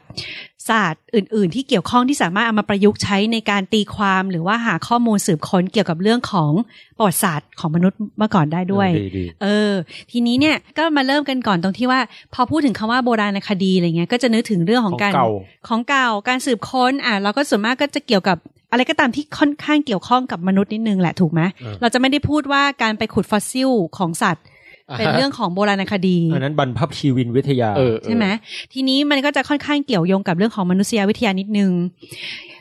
อย่างแรกถ้าเกิดโดยทั่วไปเวลาเราจะหาข้อมูลว่ามนุษย์เราเมื่อประมาณ 30,000 ปีก่อนใช้ชีวิตแบบไหนวะ 30,000 เลยเหรอพี่30,000 ปีก่อน 30,000 นี่มันโอ้โหมันเกินประวัติศาสตร์โลกเลยมั้งมัน 30,000 อันไหนพี่หมีถ้าตามไทม์ไลน์สั้นๆในช่วงนั้นไปแล้วเอาสั้นๆก็เรารู้แต่ว่า10,000 ปีเนี่ยคือกำเนิดอารยธรรมต่างๆผู้คนเริ่มตั้งรกรากอยู่กันเป็นเมืองเป็นอะไรเกิดการเกษตรกรรมเกิดอะไรอย่างเงี้ยเมโสโปเตเมียอะไรเงี้ยประมาณ10,000 ปีค่ะถ้า 30,000 ก็ต้องย้อนกลับไปถึงยุคที่เรายังเล่ร่อนเป็นล่าสัตว์หาของป่าอะไรอยู่กันตามถ้ำตามนั่นมันมนุษย์โบราณเลยนะฮะใช่เป็นยุคก่อนประวัติศาสตร์ก็จะรู้สึกคนก็จะว่านี่ไงมนุษย์ยุคโบราณอยู่ในถ้ำแต่หน้าตาไม่ได้โบราณนะหมายถึงว่าไม่ใช่แบบสมัยยุคโฮโมอีเล็กตัสอะไรอย่างเงี้ยไม่ได้เป็นลูซี่ใช่ไหมโฮโมเซเปียนนี่แหละเพียงแต่ว่าวิถีชีวิตแบบโบราณยุคหินยุคอะไรอย่างเงี้ยโบราณนี่คือยังไงโบราณเช่นวิถีชีวิตเนี้ยโบราณคือยังไงคือไม่ลงหลักปักฐานไม่มีการบันทึกไม่จารึกอะไรอย่างเงี้ยนะยังไม่มีเทคโนโลยีอะไรอย่างอุปกรณ์ยังไม่มีใช่มันที่พูดเมื่อกี้เนี้ยมันเป็น stereotype หรือว่าภาพเหมารวมที่ในยุคแบบ19คศนะ1980หรือ1970เนี่ยเขาจะพูดกันว่ามนุษย์ยุคก่อนประวัติศาสตร์ในช่วง 30,000 กว่าปีที่แล้วหรือว่าสมัยไพลสโตซีนตอนปลายๆเนี่ยจะค่อนข้างเหมือนกับใช้ชีวิตอย่างง่ายๆไม่ต้องคิดมากคืออยู่ในถ้ำออกมาปุ๊บเจอสัตว์อะไรก็ออกไปล่ากินอะไรเงี้ยแล้วก็จบประมาณนั้นแต่จริงๆก็คือเขาต้องการที่จะลบล้างภาพเหมารวมนี้เพราะเขามองว่ามันเป็นเหมือนกับอคติต่อชาติพันธุ์ในยุคนั้นเหมือนกันว่าจริงๆแล้วเขาไม่ได้เขาค่อนข้างเป็นกลุ่มคนที่ intelligent หรือว่ามีความชันฉลาดมีสติปัญญามีระบบสังคมมีวิธีเครื่องมือการใช้มีการคิดเป็นกระบวนการเป็นขั้นเป็นตอนแต่ทีนี้ถามว่าแล้วจะรู้ได้ยังไงเพราะว่า 30,000 กว่าปีที่แล้วเนี่ยคือเศษกระดูกกระเดิกเรียแม่งเป็นปุ๋ยผงแทบจะหาอะไรไม่ค่อยเจอแล้วโดยเฉพาะในเอเชียหรือประเทศไทยยิ่งมีการศึกษาน้อยมากน้อยอ่ะพี่น้อยมากถ้าในยุคประมาณนั้นน่ะเขาก็เลยไปเจอมาว่าอย่างแรกเลยถ้ากระดูกมนุษย์เราเนี่ยไม่ค่อยจะเจอเท่าไหร่ถ้าให้พี่พูดอย่างถ้าไปอุทยานประวัติศาสตร์ศรีสัชนาลัยเรายังจะเจอโครงกระดูกมนุษย์โบราณที่แบบเจอแบบประมาณ20 กว่าโครงที่ถูกฝังเป็นครอบครัวมีเด็กมีไหมีเครื่องมือเครื่องใช้ในชีวิตประจำวันอันเนี้ยมันยังไปไม่เป็นหลักพันปีเข้าใจไหมมันยังสุโขทัยแค่หลายร้อยปีเองเนาะใช่ประมาณ700ได้อะไรเงี้ยใช่มันก็จะสามารถที่อย่างน้อยเรายังเห็นวิถีชีวิตยังเห็นโครงกระดูกเรายังเดาได้ว่ามันคืออะไรแต่มันย้อนกลับไปแบบประมาณตั้งแบบ5 เท่าแบบโบราณกว่านั้น 30,000 กว่าปีก่อนค่อนข้างที่จะหาหลักฐานยากแต่สิ่งที่เจอเชื่อไหมว่าเขาได้จากอะไรการศึกษากระดูกสัตว์ดูกระดูกสัตว์แล้วสามารถมาบอกได้ว่ามนุษย์ในยุคนั้นเป็นยังไงซึ่งศาสตร์ในการใช้กระดูกสัตว์ในการที่จะมาศึกษาตีความเก็บข้อมูลเกี่ยวกับโบราณคดีเขาเรียกกันว่าสัตววิทยาโบราณคดี หรือ zoo archaeology หรือเขาบางทีเขาก็เรียกว่า archaeozoology คือการศึกษาซากสัตว์ที่อยู่ในตอนนั้นน่ะแล้วดูซิว่าซากสัตว์เนี่ยถ้าเราเป็นแบบนักสืบโคนันเราจะสามารถประกอบข้อมูลเหล่านี้ได้ยังไง yes สมมุติยุคแบบที่ยังมีแมมมอธอยู่อ่ะแล้วแบบเจอโครงกระดูกแมมมอธอยู่ในน้ำแข็งแล้วปรากฏว่าเฮ้ยโครงกระดูกแมมมอธมันมีแบบว่าลูกศรธนูปักอยู่อย่างเงี้ยเราก็จะรู้แล้วคนสมัยนั้นเขาล่าโดยการใช้ธนูนี่คือสมมุติขึ้นมานะใช่ประมาณนั้นเลยแต่ว่าอันนี้คือยากกว่านั้นอีกเพราะว่าแมมมอธที่หมีพูดเนี่ยคือยังเจอเป็นทางซากและยังเจอลูกศรปักแต่เนี้ยสิ่งที่เจอให้เทียบกันคือเจอแบบเศษกระดูกทุบๆเละๆๆๆชิ้นแบบไม่ใหญ่ไม่แบบประมาณ1 นิ้ว2 นิ้วเละๆอะไรอย่างเงี้ย300,000 กว่าชิ้นเกือบ 400,000 ชิ้นแล้วก็เอามาศึกษาดูว่ามันเป็นยังไงก็คือแหล่งศึกษาในเมืองไทยที่เขาใช้ก็คือที่อำเภอปางมะผ้าจังหวัดแม่ฮ่องสอนซึ่งในตรงนั้นน่าจะเป็นแหล่งโบราณคดีของมนุษย์โบราณเลยตั้งแต่สมัยไพลสโตซีนตอนต้นตอนปลายถึงไฮโลซีนตอนต้นก็คือประมาณ 30,000 ถึง 7,000 ปีที่แล้วสิ่งที่เขาไปเจอคือเขาเจอแบบว่าเศษกระดูกพวกนี้แบบเป็นชิ้นเล็กๆหักๆแตกๆไม่มีชิ้นไหนสมบูรณ์แม้แต่ชิ้นเดียวเลยนะเกือบ 400,000 ชิ้นแล้วก็มานั่งศึกษาทีละชิ้นอ่ะโคตรเอปิกอ่ะแล้วแต่ละชิ้นเนี่ยมันไม่ได้แบบว่าอยู่บนดินง่ายๆอย่างนั้นคือหินปูนเคลือบเยอะมากต้องมานั่งกระเทาะอย่างระมัดระวังแล้วดูจากโครงกระดูกซากกระดูกเนี่ยเขาบอกว่าประมาณ 83% สามารถศึกษาได้เพราะไม่ได้ถูกเผาแต่ส่วนที่เหลือเนี่ยศึกษายากมากเพราะว่ามันถูกเผาไปแล้วพอเผากระดูกเผาเนี่ยมันจะศึกษายากเพราะมันจะไม่เหลือรอยโครงสร้างเปลี่ยนเงี้ยโครงสร้างเปลี่ยนไอ้แบบที่ถูกเผาอ่ะถ้าเป็นกระดูกเป็นแบบเศษกระดูกสีดำๆแสดงว่าถูกความร้อนไม่สูงมากนักแต่ถ้าถูกความร้อนสูงกระดูกจะเปลี่ยนเป็นสีขาวไอ้ประเภทแบบที่เป็นสีขาวสีดำเนี่ยมันจะค่อนข้างเหลือลักษณะกายภาพเอาไว้ศึกษาน้อยแล้วเพราะฉะนั้นเขาก็จะสามารถจะศึกษาได้เฉพาะกระดูกที่ยังไม่ได้ถูกเผาอ่ะประมาณ 83% หรือ 200,000 กว่าชิ้น yes เขาก็เลยบอกว่าจากการกระดูกนะคือเหมือนกับว่าต้องใช้หลักของชีววิทยาด้วยพอดูเศษกระดูกอย่างแรกจะรู้ได้ไงว่านี่กระดูกเป็นของสัตว์อะไรมันบางทีมันไม่ได้เหลือเป็นชิ้นแล้วอะมันยากมากคือเขาก็จะดูจากความหนาของกระดูกถ้าความหนาเกิน5 มิลลิเมตรขึ้นไปแสดงว่าต้องเป็นสัตว์ใหญ่ประเภท150 กิโลกรัมขึ้นหรือถ้าเล็กกว่านั้นก็จะแบ่งเป็นแคตตากรีไซส์ของสัตว์แล้วอย่างเช่นไซส์นี้ไม่น่าจะใช่ช้างอ่ะอาจจะเป็นหมูหรือใช่เพราะกระดูกบางไม่หนามากหรืออย่างทำนองนี้หรืออย่างที่สองแต่มันดูได้แค่แบบขอบเขตต่ำสุดที่เป็นไปได้ป่ะฮะเช่นมันต้องไม่ใช่จิ้งเหลนอ่ะถูกต้องแต่อย่างไอ้ช้างเนี่ยก็ไม่แน่มันอาจจะมีบางๆของช้างช้างอะไรช้างตัวเล็กตัวน้อยเขาจะแบ่งเป็นแค่3ไซส์แบบว่าเอาให้ง่ายๆใหญ่กลางเล็กใหญ่ก็คือจะต้องแบบ150 กิโลกรัมขึ้นไปดูจากความหนาของกระดูกต้อง5 มิลลิเมตรอะไรเงี้ยคือเป็นหลักเบสิกของทางชีวะแล้วอันนี้คือไม่ใช่ฟอสซิลนะเพราะว่ามันยังไม่ได้แข็งเป็นหินเป็นอะไรแต่ว่าแค่คือกระดูกเลยใช่ถูกเคลือบด้วยหินปูนอย่างเดียวกระเทาะเอาแล้วก็อย่างที่2ถ้าเกิดชิ้นไหนที่ยังอันนั้นมันสิ่งที่พี่แทนกลัวที่สุดในโลกหรือว่าดูเอาถ้าเกิดชิ้นไหนที่ยังมีความสมบูรณ์เช่นหัวกระดูกเนี้ยอาจจะมาเปรียบเทียบกับสัตว์ในปัจจุบันเทียบกับม้าเทียบกับควายเราก็จะพอมันเป็นตระกูลนี้หรืออะไรแบบนี้เป็นต้นใช่ก็เขาก็เลยบอกว่าพอเจอเนี่ยคือเขาจะรู้ได้ยังไงว่าไอสัตว์ที่เจอเนี่ยมันมาตายเองหรือเปล่าหรือว่ามันเป็นผลผลิตคือเป็นอาหารของมนุษย์นี่คือสิ่งที่ท็อปิกการวิจัยนี้คือพูดถึงคือการศึกษาโบราณคดีของมนุษย์โบราณจากการดูซากสัตว์ที่เป็นอาหารของพวกเขาพอเราไปดูซากสัตว์ซากกระดูกเนี้ยจะเห็นรอยฟันไม่ใช่ฟันของมนุษย์นะคือรอยสับรอยใช้ของมีคมคือขวานหินฉับเพื่อมาปรุงเป็นอาหารหรือว่ารอยทุบเพื่อที่จะกินกระดูกไข่กระดูกข้างใน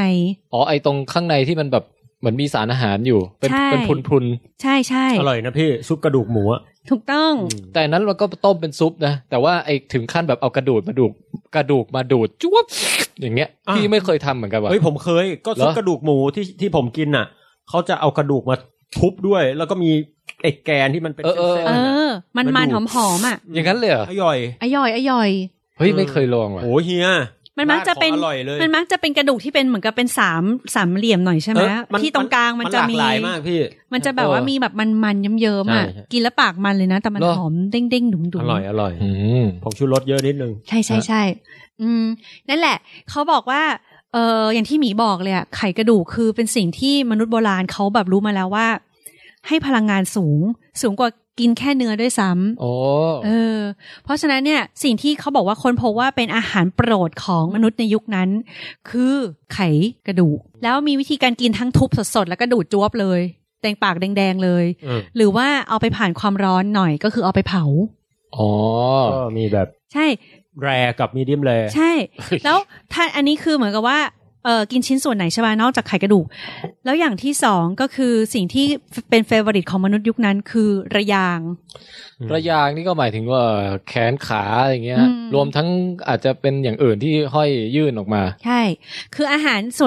ส่วนของสัตว์ที่ป๊อปปูล่าที่สุดของมนุษย์ยุคนั้นก็คือแขนขาอย่างที่สองให้เดาคืออะไรที่ป๊อปเป็นอันดับ2เดี๋ยวนะนึกถึงทุกวันนี้นะอย่างเรากินเนื้อสะโพกป่ะพี่ไม่รู้ไม่ใช่เราว่าเครื่องในอ่ะผิดยอมสมองเฮ้ยและลิ้นเหรอจริงเพราะว่าสมองนี่มันกินแล้วมันดีนะอันนี้พี่ไม่เคยกินว่ะเราไม่เคยกินแต่ที่สามแพร่งอ่ะมีร้านขายสมองหมูด้วยผมเคยกินอร่อยเหรอเป็นหายากละมันสมองหมูหลังๆนี่หากินยากแต่ผมเคยกินรสชาติเป็นไงในแง่ของโภชนาการมันมากอร่อยสมองน่าจะไขมันเยอะเพราะว่าเส้นประสาทแต่ละเซลล์ประสาทแต่ละเซลล์เนี่ยมันจะต้องเวลามันส่งไฟฟ้าไปอ่ะมันจะหุ้มปลอกของสายไฟมันด้วยไขมันก็กินแล้วก็ต้องเบิร์นนะฮะใช่แต่มนุษย์ยุคนั้นเนี่ยคือแหล่งอาหารอาจจะดมสมบูรณ์ก็จริงแต่ว่าเวลาไปล่าทั้งทีเขาบอกว่าเขาต้องการให้มีการไตร่ตรองมีการคิดว่าเอาให้คุ้มที่สุดในการล่าครั้งนี้เนี่ยคือเวลาเขาออกไปล่าใช่ไหมคือเขาแสดงหลักฐานให้เห็นว่าไปเจอโครงกระดูกเนี่ยไม่ใช่เฉพาะที่อยู่อาศัยเท่านั้นไม่ได้อยู่แต่หน้าถ้ำไม่ได้อยู่ตรงหน้าเพิงแต่ไปเจออยู่ในป่าต่างๆด้วยแล้วมันจะเจอเป็นแค่เฉพาะกระดูกของส่วนที่เป็นลำตัวที่ถูกทิ้งเอาไว้พวกไส้พวกตัวพวกอะไรเงี้ยแต่ส่วนที่หายไปแล้วมาเจอที่พักอาศัยคือเป็นแขนขาแล้วก็หัวก็เลยทำให้รู้ว่าประมาณว่าตอนล่าเสร็จก็ไม่ได้เอากลับบ้านทั้งตัวมีการชำแหละรอบแรกก็คือชำแหละออกมาเป็นส่วนๆแล้วก็คือตัดสินใจหิ้วขากันไปกลับไปแล้วก็หัวส่วนตัวทิ้งเอาไว้เพราะว่าไปฆ่ากระทิงเงี้ยเราจะให้หอบกระทิงกลับมันใช่มันไม่ไหวนะนี่ไงถึงได้บอกว่าเขามีการคิดอย่างนี้ด้วยไงคือบอกว่าให้แบกกลับมามันไม่ไหวว่ะด้วยการใช้แรงงานที่มีคุ้มค่าเนี่ยต้องใช้กันยังไงแล้วเอาส่วนไหนกลับไปถึงคุ้มที่สุดแล้วกลับมาแบ่งเพื่อนฝูงแบ่งลูกเมียที่บ้านที่พักอาศัยอยู่ที่เพิงหรือในถ้ำอีกเฮ้ยผมเคยฝันว่าผมแบบไปล่าสัตว์แล้วก็เอามาแบ่งลูกเมียเหมือนกันนะก็ป้องแบ่งระลึกชาติเปล่าเป็นไปได้ยุค 30,000 ปีก่อนอะไรเงี้ยนั่นน่ะดีตอนนั้น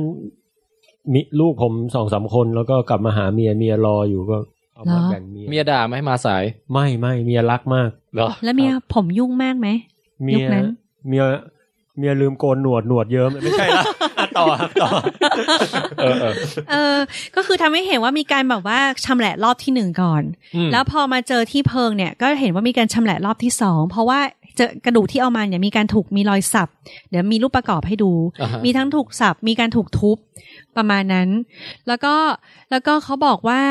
อันนั้นก็คือชิ้นส่วนของสัตว์ประเภทไหนใช่ไหมอวัยวะส่วนไหนทีนี้มาส่วนว่าแล้วพวกเขาชอบกินอะไรเว้ยคือเลือกกินนะไม่ได้เป็นตามภาพที่คนชอบมโนว่าเจออะไรก็กินมั่วเจอสัตว์สิ่งไหนก็ออกมาหน้าถ้ำเจออะไรก็กินเลยหรือเจออะไรวิ่งผ่านก็ออกไปล่าเลยอะไรเงี้ยเขามีการวางแผนคือออกเข้าไปป่าแล้วเจออะไรที่ไม่ชอบไม่กินนะคือเดินไปเรื่อยๆจนไปเจอแล้วสิ่งที่ชอบมากที่สุดที่เป็นอาหารโอชะของมนุษย์ยุคนั้นคือเนี่ยน่าสนใจนะหมายถึงสัตว์อะไรใช่ไหมกระต่ายอ่ะผิดหมูนี่อย่าไปหมูวัวไก่อะไรนี่อย่าไปนึกเลยนะเพราะว่าไอ้นั่นมันสิ่งประดิษฐ์ของยุคใหม่อ่ะใช่ไหมหมูพันลัชไว้อะไรเงี้ยมันคงไม่ไปอยู่ในป่าคุโรบุตะคงยังไม่มีปลาทราวต์อย่างเงี้ยกวางเราเดาว่ากวางอ่ะโอ้กวางทั้งคู่เพราะว่ามันเหมือนเป็นเรานึกภาพว่าน่าจะมีเยอะในป่าสมัยก่อนอะไรเงี้ยหรือไม่ถ้ากวางนี่มันก็ดูจะล่าไม่ยากมากด้วยนะนี่คือดูตามหนังแบบพวกสโนไวท์อะไรพวกอย่างเงี้ยนะ อ้างอิงข้อมูลน่าสนใจคำตอบคืออะไรฮะถูกต้องกวางป่าป๊อปเป็นอันดับหนึ่งในจากกระดูกทั้งหมดที่เจอเนี่ยเจอกวางป่านะคะครับอันดับ2 วัวป่าควายป่านี่ดูจะล้มยากกว่านิดแต่ว่าป๊อปมากเลยนะแล้วอันดับที่3เลียงผาอันดับที่4หมูป่านี่ป่าไทยเหรอฮะใช่ป่าไทยที่แหล่งโบราณคดีเพิงผาถ้ำลอดและเพิงผาบ้านไร่ในเนี่ยค่ะปางมะผ้าแม่ฮ่องสอนอันดับที่5นะคะนี่คือเขาลิสต์ข้อมูลมาเยอะมากแต่ว่าอันดับที่5ที่เข้าฮิตท็อป5ด้วยเนี่ยคือน้องเต่าว่ะอันนี้เราไม่ค่อยเข้าใจเหมือนกันว่ามันเป็นตรรกะอะไรหรือว่ามันเดินช้าว่าทุบง่ายกินง่ายป่ะกินง่ายเนี่ยพี่แล้วก็เต่านี่มันก็แบบ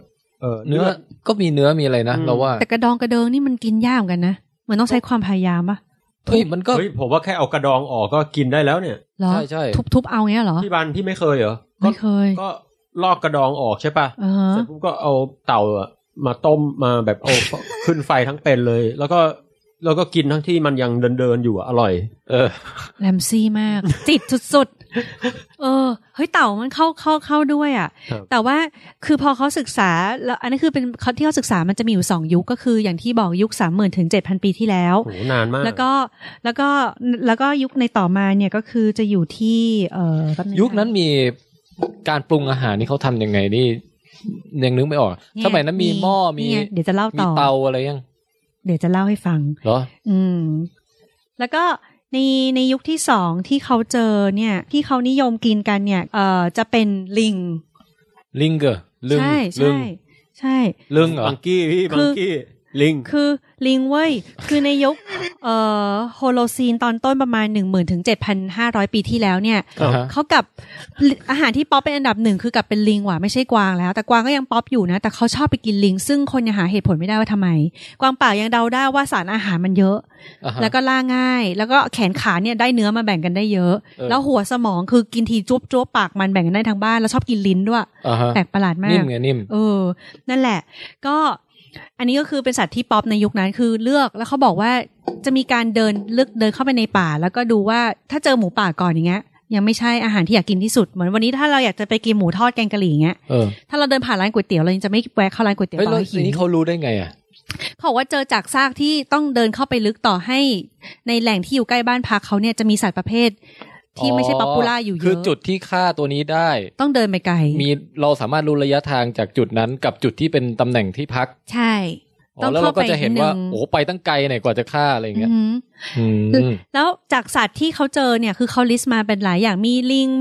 มีปูด้วยนะมีนกมีงูมีตัวเหี้ยด้วยเว้ยหมีมีไหมหมีก็กินด้วยแรด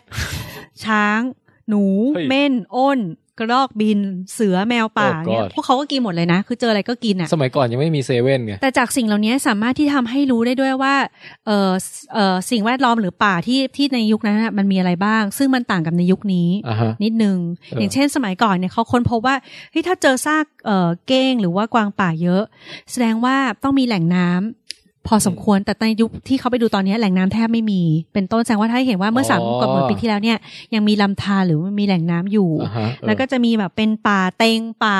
อะไรอย่างเงี้ยก็ว่าไปป่าปูนถ้าไปเจอเลียงผาเจอสร้างเลียงผาทำให้รู้ว่าตรงนั้นมีป่าเป็นผาหินปูนเยอะ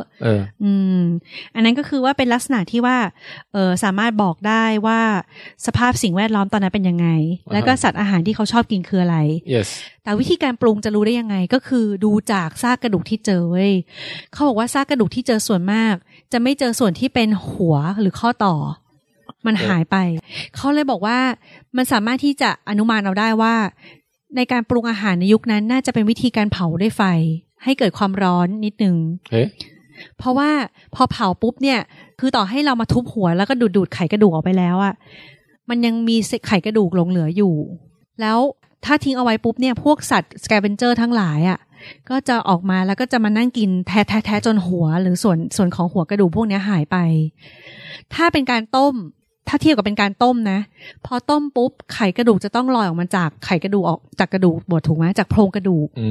เพราะฉะนั้นมันจะไม่เหลือคราบไขกระดูกในไอตัวกระดูกเยอะเพราะฉะนั้นพวกเหมือนกับถ้าเทียบปัจจุบันอย่างเงี้ยเรากินไก่ย่างเงี้ยเราทิ้งไว้ตรงข้างทางหมามากินต่อถูกไหมใช่แล้วพอกัดกินไปมันจะเหลือแต่แค่ตรงกลางไอส่วนที่ยัมมี่หัวที่มีไขกระดูกเยอะจะหายไป เข้าใจไหมอ่ะเดี๋ยวนะผมงงอยู่คือในชิ้นส่วนของกระดูกเนี่ยตรงกระดูก1แท่งนี้ใช่ป่ะตรงส่วนหัวเนี่ยเป็นส่วนที่มีเศษเนื้อตรงข้อต่อหรือว่ามีเศษไขมันเยอะที่มันเป็นส่วนอร่อยพลังงานสูงเพราะฉะนั้นถ้าเกิดว่าเรากินอาหารเสร็จชิ้นหนึ่งแล้วเนี่ยกรรมวิธีการปรุงนั้นทำให้ยังเหลือไขมันตรงบริเวณหัวเยอะพอเราทิ้งเศษกระดูกนี้ไว้สัตว์แบบแมวป่าหรืออะไรก็ตามอะไรเงี้ยก็จะมานั่งกินกัดตรงหัวไป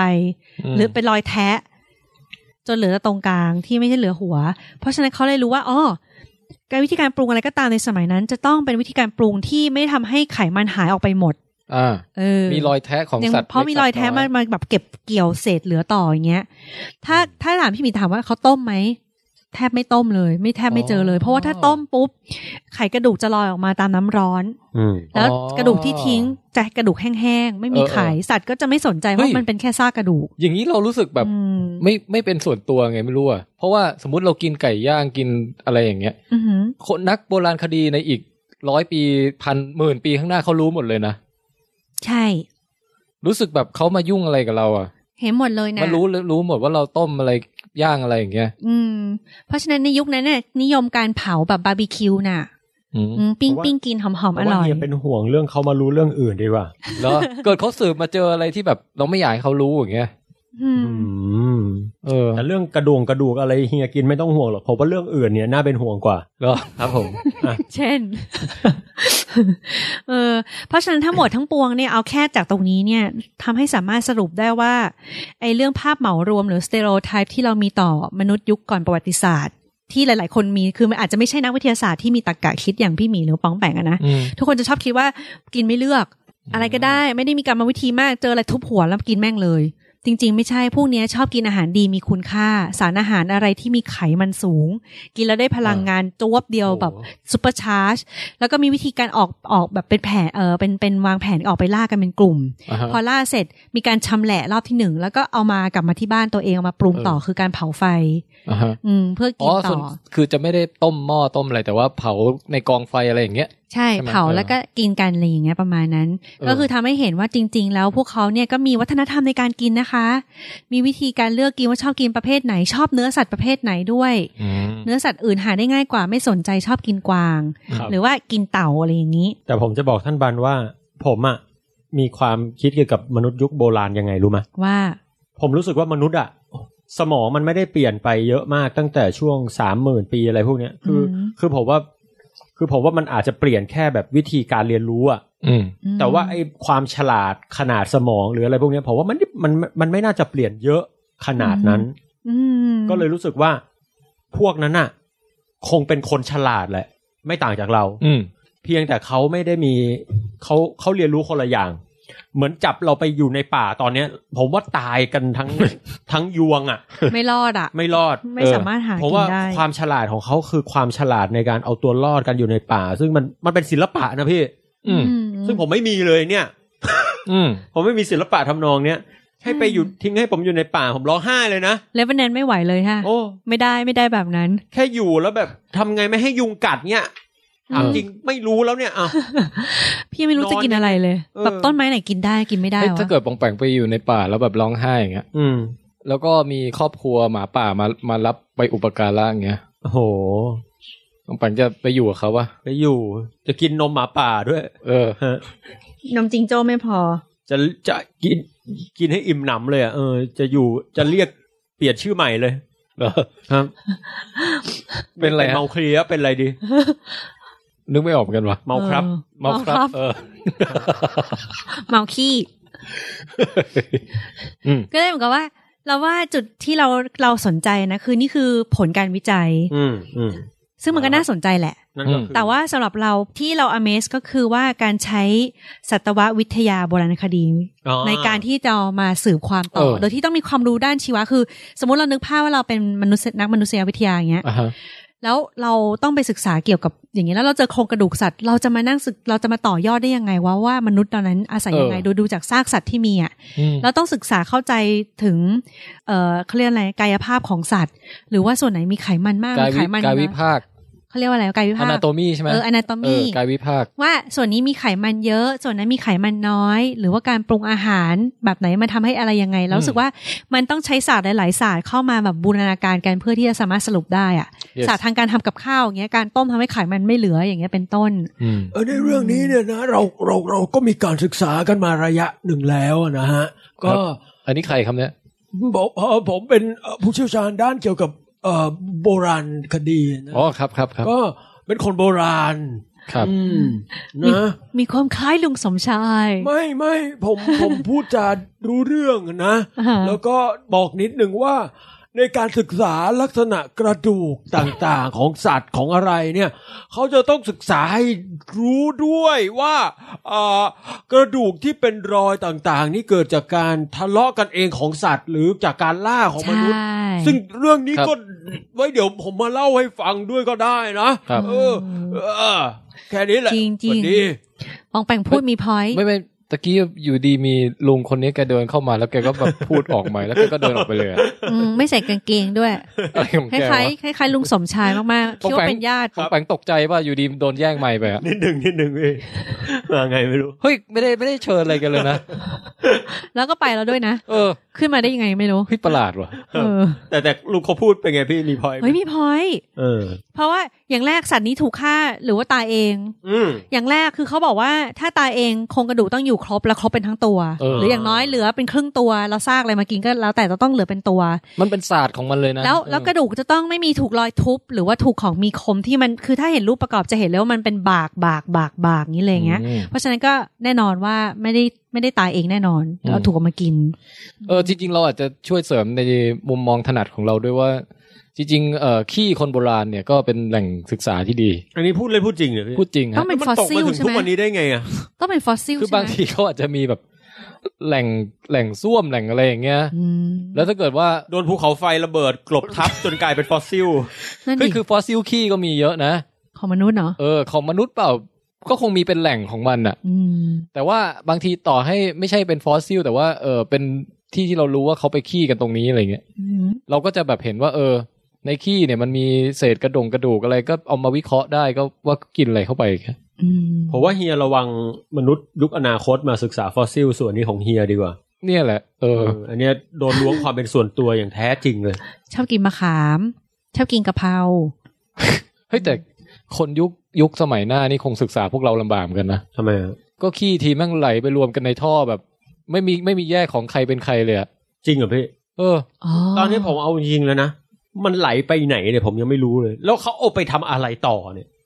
รู้แต่ว่ามันมีสูบส้วมใช่ไหมคือแต่ละบ้านก็จะมีบ่อฝังไอ้ส้วมนี้คือทุกวันนี้ผมว่าแล้วมันเอาไปไว้ไหนชีวิตมนุษย์ทุกวันนี้มันแบ่งกันจนแบบผมไม่รู้แล้วมันเกิดอะไรขึ้นเฮ้ยแต่พี่อะเคยคิดว่าพี่จะเขียนหนังสือเล่มนึงเกี่ยวกับขี้ทั้งเล่มนะแล้วจะมีบทนึงชื่อขี้แล้วไปไหนเดี๋ยวแล้วพี่จะตามไปสัมภาษณ์เทศบาลว่าแบบ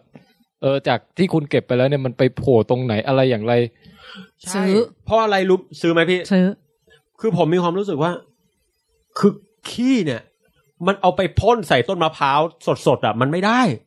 คือโดยหลักการมันได้แต่ว่าคือชาวสวนเนี่ยมันอยู่ไม่ได้เพราะว่าขี้เนี่ย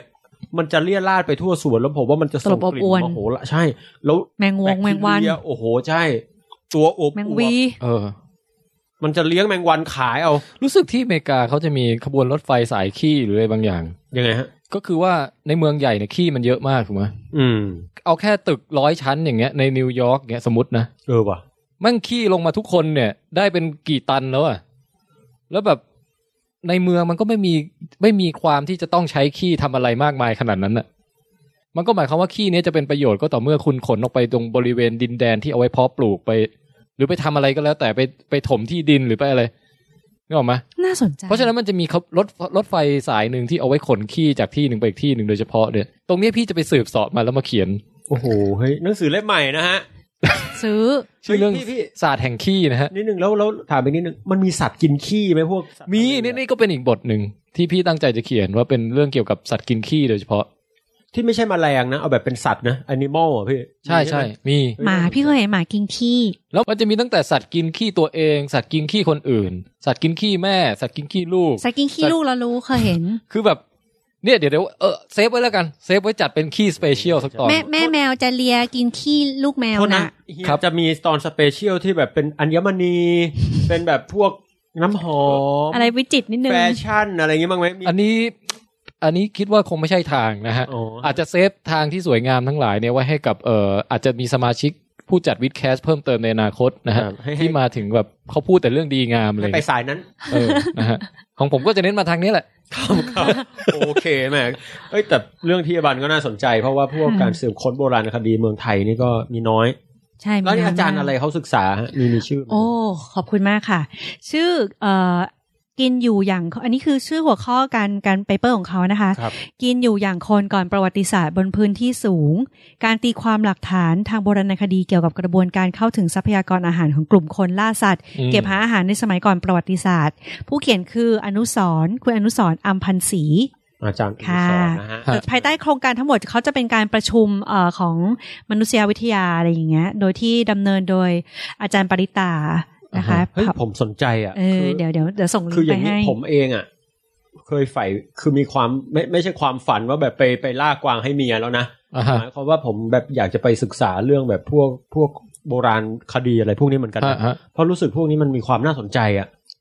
มันเหมือนได้ออกพื้นที่ได้เก็บข้อมูลได้ดูวิถีชีวิตเก่าๆผมชอบอะไรแบบนี้ผมเบื่อความศิวิไลในความเป็นจริงคงต้องแบบว่าคลุกกับแบบฝุ่นเยอะเหมือนกันนะเพราะว่าเราเคยไปแบบถ้ำผีแมนอยู่ที่ปางมะพร้าวที่คือการวิจัยเนี้ยเขาค่อนข้างอ้างอิงข้อมูลของอาจารย์รัศมีชูคงเดชเยอะเหมือนกันแล้วเราเคยเจออาจารย์รัศมีด้วยเป็นอาจารย์ที่ศิลปากรอะไรเงี้ยแล้วแกทำแบบวิจัยนะเล่มแบบหนาเป็นคืบแบบหลายเล่มเลยอ่ะคือสุดยอดเอาแค่ที่นี่ที่เดียวอ่ะแล้วเราก็เลยแบบว่าพออ่านแล้วก็เลยพาพ่อแม่ไปเที่ยวกันเว้ยมันเป็นถ้ำที่แบบเป็นถ้ำโบราณแล้วเราเจอโรงศพไม้โบราณด้วยอ่ะแล้วเขาแบกขึ้นมายังไงก็ไม่รู้เว้ยแล้วมันรูถ้ำมันแคบมากคือแบบไม่เข้าใจกระบวนการในการปีนของพวกเขาอ่ะแต่ว่าทั้งนี้ทั้งนั้นน่ะมันสูงเหรอพี่สูงแล้วที่สูงคือมันซับซ้อนบางที่เนี่ยพี่เป็นผู้หญิงใช่ป่ะพี่ใช่พี่ก็เพิ่งรู้ตัวเหมือนกัน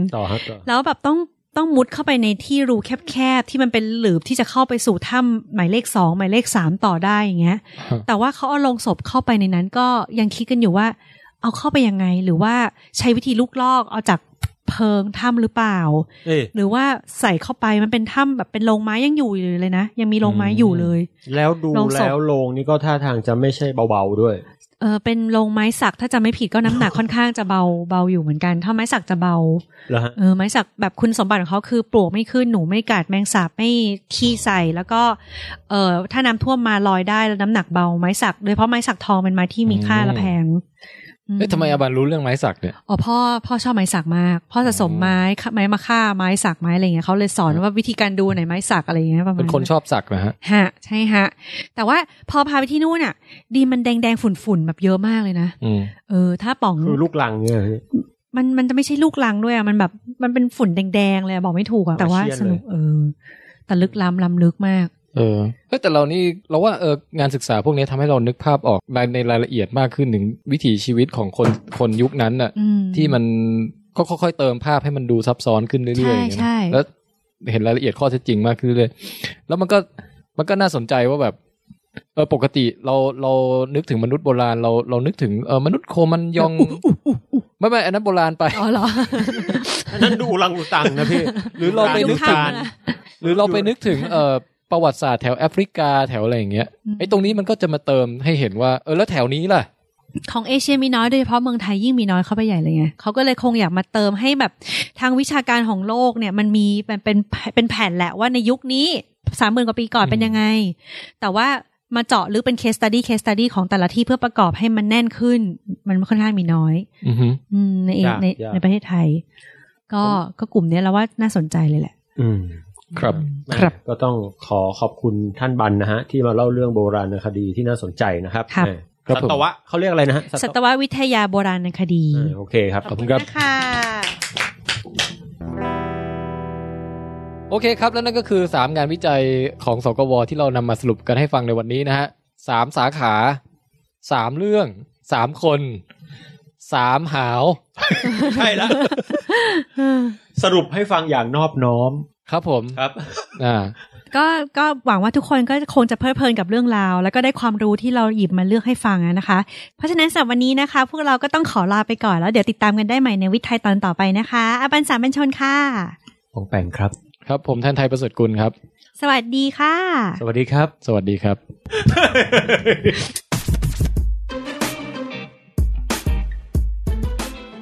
ขอบคุณสกว.สำนักงานกองทุนสนับสนุนการวิจัยผู้สนับสนุนรายการวิทย์ไทยนะครับดนตรีประกอบรอบนี้นะฮะมาจากช่อง YouTube Channel ของคุณรอสบักเดนนะฮะ ROSSBUGDEN เขาทำดนตรีที่ให้คนเอาไปใช้ได้แบบไม่คิดลิขสิทธิ์นะครับแล้วก็อีกเจ้าหนึ่งก็คือ bensound.com ครับอันนี้ก็ใช้หลายรอบแล้วนะครับสุดท้ายอย่าลืมนะครับจบตอนนี้แล้วช่วยทำแบบสอบถามประเมินรายการให้กับวิทย์ไทยเราหน่อยนะฮะใกล้จะจบซีซั่นแล้วถ้าคิดว่าเนื้อหาและรูปแบบรายการแบบนี้เป็นประโยชน์ก็มาช่วยกันฟีดแบ็กให้สกว.รับทราบหน่อยนะครับติดตามรายละเอียดเรื่องแบบสอบถามได้ที่แฟนเพจของเราครับ facebook.com/withcastthailand WITCAST Thailand นะครับแล้วก็ที่หน้าเว็บไซต์ก็น่าจะมีลงไว้ด้วยนะครับอยู่ที่ withcastthailand.com ถ้าใครไม่ถนัด Facebook ไม่ถนัดเว็บไซต์ก็เขียนอีเมลมาก็ได้ครับแล้วก็เดี๋ยวเราส่งลิงก์แบบสอบถามไปให้นะฮะส่งมาที่ withcastthailand@gmail.com ครับขอบพระคุณทุกท่านมากๆล่วงหน้าจริงๆครับที่ติดตามฟังกันมาแล้วก็จะช่วยสละเวลาทำแบบประเมินให้เรานะครับขอบคุณมากๆครับแล้วไว้พบกันใหม่ครับเหลืออีก2 ตอนฮะสำหรับวิทย์ไทยซีซั่นนี้ครับไปแล้วครับ